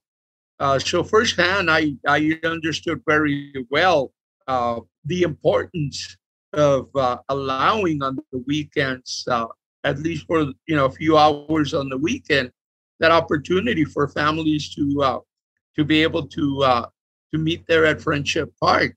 Yeah. So perhaps we should explain for people who aren't here in San Diego what what Friendship Park is, right? Or perhaps what it was in, say, 2019 before it was shut. Absolutely. Back prior to COVID, Friendship Park is a binational park separated by a border wall, actually by two border walls, on the southwestern tip of the United States, bordering Mexico. It's a border between Imperial Beach and Tijuana Beach. And Friendship Park is actually a strip of land inside Borderfield State Park. and that strip of land is in between two border walls, border fences, if you may say so. And that part is considered to us Friendship Park, which is the area where persons, families, mixed status families from both sides of the border would meet. But it wasn't only a place for families to meet. There's also a place for people of good nature of the United States and Mexico to be able to meet and also extend their friendship between the two countries and the two communities. Back almost 51 years ago, this is the area that then First Lady Pat Nixon actually inaugurated as International Friendship Park, and actually went as far as cutting a barbed wire, or having the Secret Service cut the barbed wire there at the park, so she could reach across to the Mexico side and hug the people of Mexico because of the sentiment, the feeling of that friendship between the two countries, and her very famous words that she wished that there would no longer be a fence here to separate these two great countries. And of course, we know that 51 years later, or almost 51 years later, that has taken an opposite course of direction, where we now have two border walls. Plans are to erect two even higher, uglier hate walls to divide our two great countries. Yeah. So perhaps, again, I think people have a very... the way that people see the border when they don't live on the border is very different to the way we see the border when we live on the border, right? And I think part of that is in this understanding of walls and fences and barriers and the various things which we have already along the border, right? So maybe you could give us a little sort of potted history of the different... I think you're right, there's secure fences, right, that were built through the Friendship Park and across the sort of San Diego, Tijuana area. Right. Well, again, for the longest time, the only fence that used to separate the two countries was that strand of barbed wire. However, after Operation Gatekeeper 9/11, it was decided to build a sturdier fence. And then in 2011, a secondary fence was erected. And at that time, the threat of the park being closed again, because of the advocacy of Friends of Friendship Park, it was negotiated with Border Patrol that the park would continue to remain open with a limited access of, at that time, 25 persons at a time on Saturdays and Sundays from 10 o'clock in the morning to 2 o'clock in the afternoon. That second wall was erected when the federal government claimed eminent domain from the state of California and acquired that piece of land, which is now considered the enforcement area, and to us is the area that we better known as Friendship Park. Right. And so there's a threat to the park now, right? There's a new threat. And I think people, again, might not have realized that we're continuing to build border wall, border barrier, border dike, it's sometimes called, depending on which part of the country you're in. But can you explain how, despite Joe Biden having signed this executive order saying, what he claims saying not one more mile of wall, how are we still having this threat of building a bigger, uglier wall? Right. And I think that's precisely the question that Friends of Friendship Park are asking, that why is it that if President Biden has stated that he would not build one more inch of Trump's border wall, all of a sudden now has decided to finish the construction of Trump's border wall. It's a question that we all ask, and is part of the petition that we have reached out to Border Patrol as to the inclusion of the public in those plans on continuing the replacement of that wall with 30-foot bollard fencing. Yeah, and that 30-foot bollard fencing, that's what people will be familiar with as the Trump wall, right? That is correct. Something that, the fencing that exists right now, it's there, and I guess even though we may not like what it is and what it represents, but it is there. But now to go even further and further desecrate our park with two 30-foot bollard-style fences just completely obstructs the aesthetics of the park, desecrates our park. Yeah. So, with this sort of further threat to the park looming, you touched on it earlier, but I'd like to go back to like what the park means, especially to families who are separated by the border, right, and can't cross to see each other. Oh, absolutely. On when the park was open on a weekend basis, we would have families, for example, grandmothers that had never met their grandchildren, meet their grandchildren for the first time right across that border wall. Mothers that hadn't seen their kids in 20, 25, 30 years. The joy of being able to at least see them across that border wall and just, a couple inches away from them. And even though, nothing could pass through that barrier, the only thing that was able to pass through the orifice there on the wall or the fencing was the tip of your finger, which is why we kind of created what we call the pinky kiss, because that's the only thing that would reach across, and that's the only way we would be able to hug and kiss our loved ones on the other side of the border. Very significant, and something that that we hope more people would understand is that by having the park open and families allowed to be able to visit across that fence, it would allow people, even though it's not the best scenario, but at least it would give families the opportunity to remain being a family, to have a little bit of contact with their loved ones, something very important. We keep hearing about reasons for, border walls and more tech and security and so forth, is because incursions.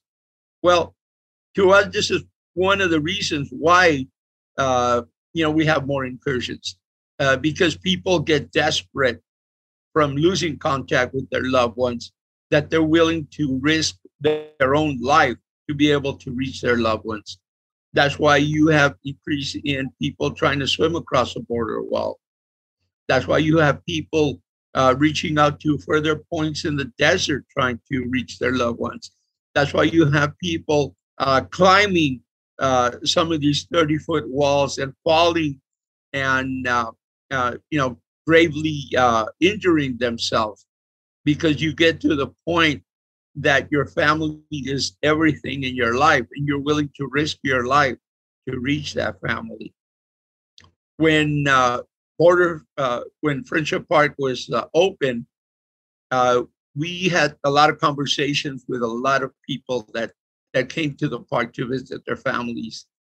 And in speaking to them, they would tell you that, being able to see their families, their loved ones, and sharing those moments together was very comforting and very energizing and motivating to continue to fight, to search for a legal opportunity to be able to reunite with their loved ones.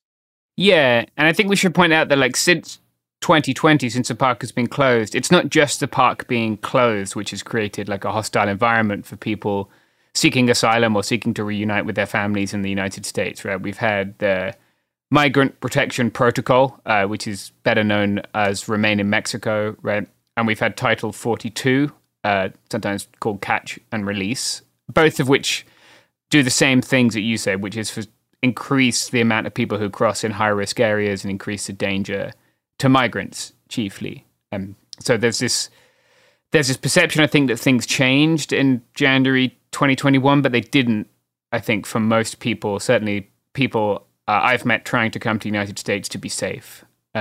They still can't, and as you say, they still can't see their families. Perhaps we should also mention that, like, sometimes we talk about Friendship Park being binational, but it's more than that, right? Like, it's not just people from Mexico who come to meet their families at Friendship Park. There's people from all around the world who are unable to come to the United States but are in Tijuana, right?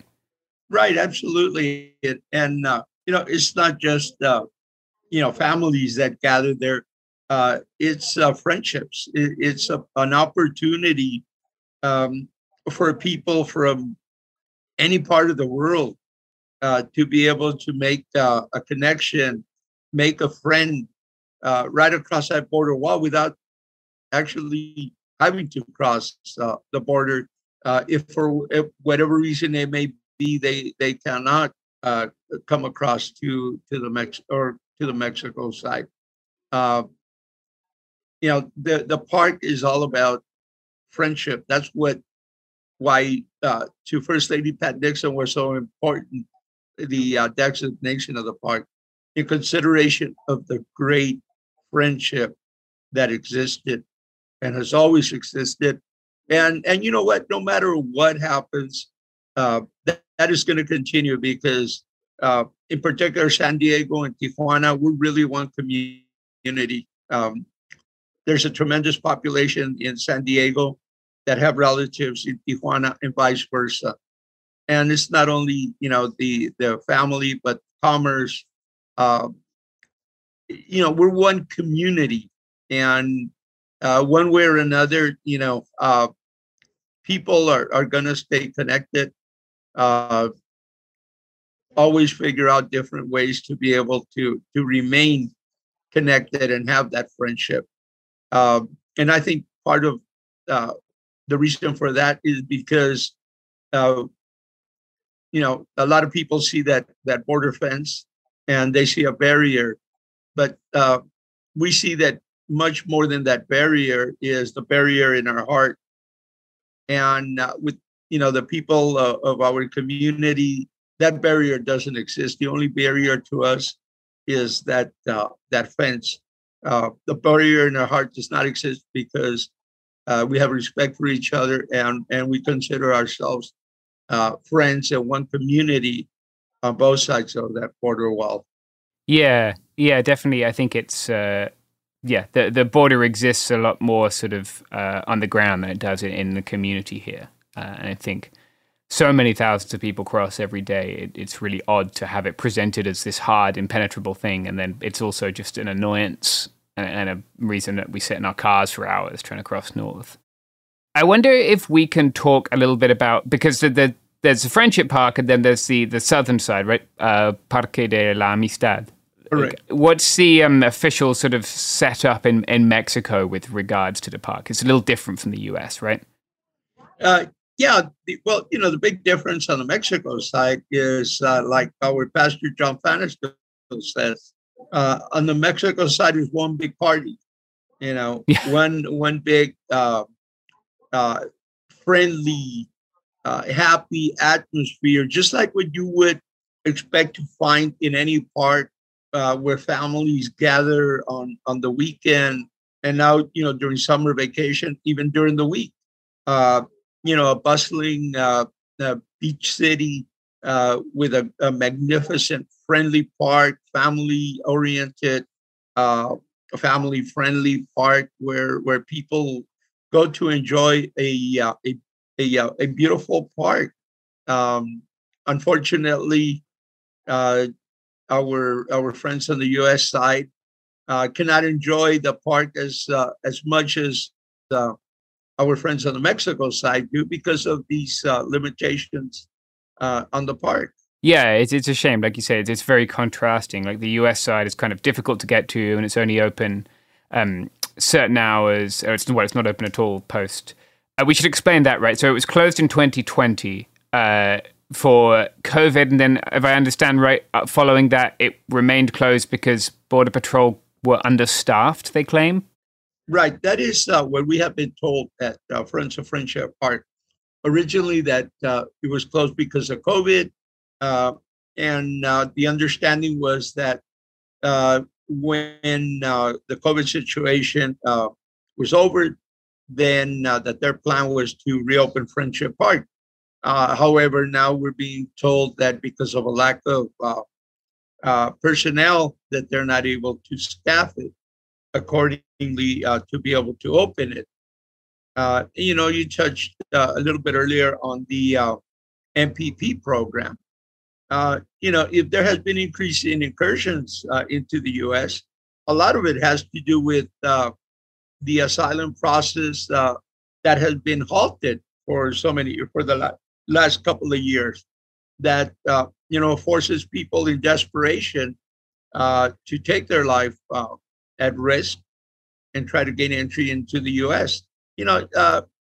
It's not that difficult to understand if you're living in a country where crime and violence is widespread, and you have a choice whether you leave your country and travel 3,000-4,000 miles to reach some kind of safety, to protect the life of your loved ones, of your family. If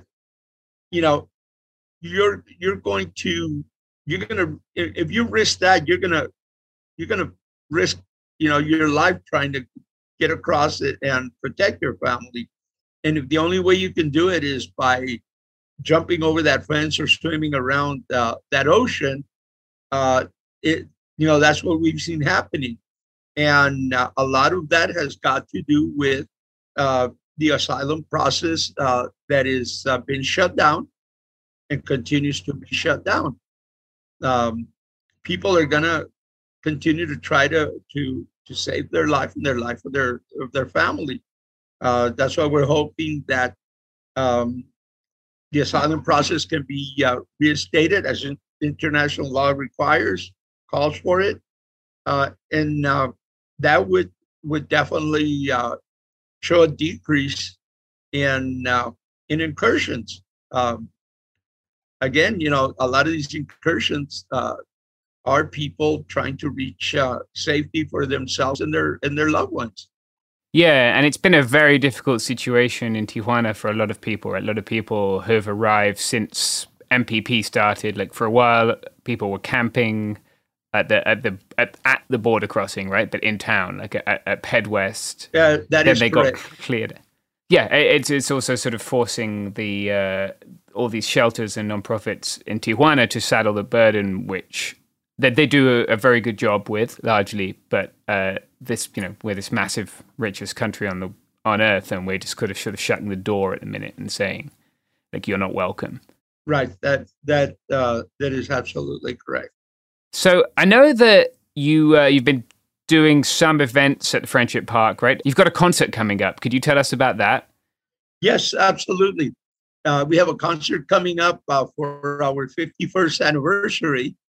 And the headliner for the concert is a gentleman known as the father of Mexican rock and roll, which began here.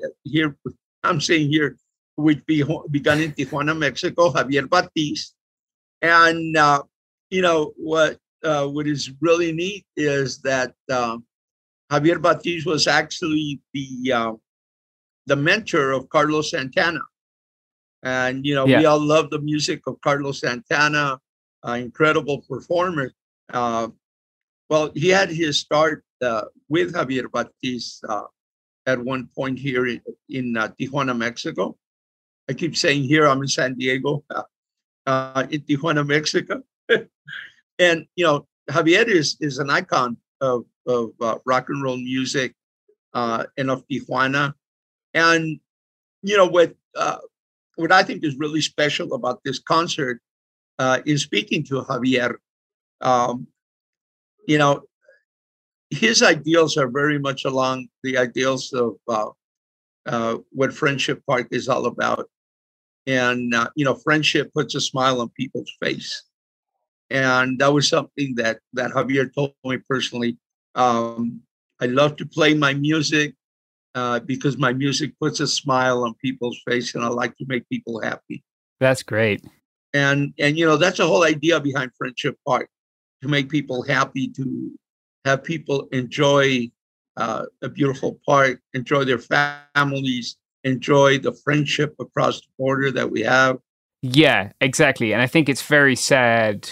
The whole sort of canard is very sad, right? Like the idea that we have enough money to build a giant steel barrier, but not enough money to open this place up for, a few hours a week for people to see their families and enjoy themselves, enjoy that time together. It just seems almost like pointlessly cruel, I guess, which, I don't know, sometimes a lot of the immigration system seems pointlessly cruel to me. Yes, absolutely. When you separate a mother from a child, that is cruel. When you won't allow a mother and a child to even be able to gather for a couple hours a week, separated from a barrier, that's very cruel. When you don't allow people of good nature, of goodwill, to visit, even though it is across a barrier, that is not good. Yeah. I think it's important that people across the country, obviously, it can be really difficult to care about everything, right? It's a pretty difficult time with Supreme Court decisions and seemingly sort of nonstop mass shootings. It's a difficult time for everyone, I think. But I think it's important that people realize that the border is where a lot of these policies get tried for the first time, right? These things which, if we look at the way that privacy of people living on the border has been eroded for a very long time, and that's happening to other people. It happened in 2020, right? It was a Border Patrol drone that was flying over Minneapolis during the protests.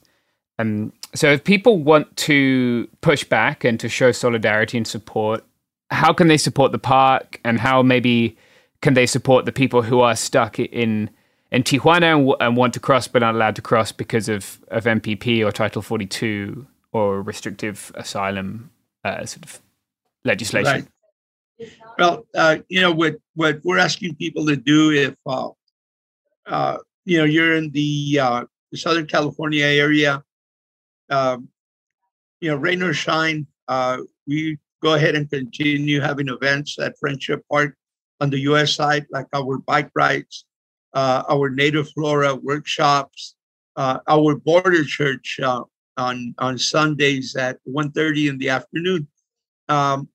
We invite people to come and join us. Come and join us on a bike ride. Come and join us on Border Church, and show your support for the need to continue the work that had been done for so many years at Friendship Park in support of our binational families and our binational community. Also very important, contact your congressman, contact your senator.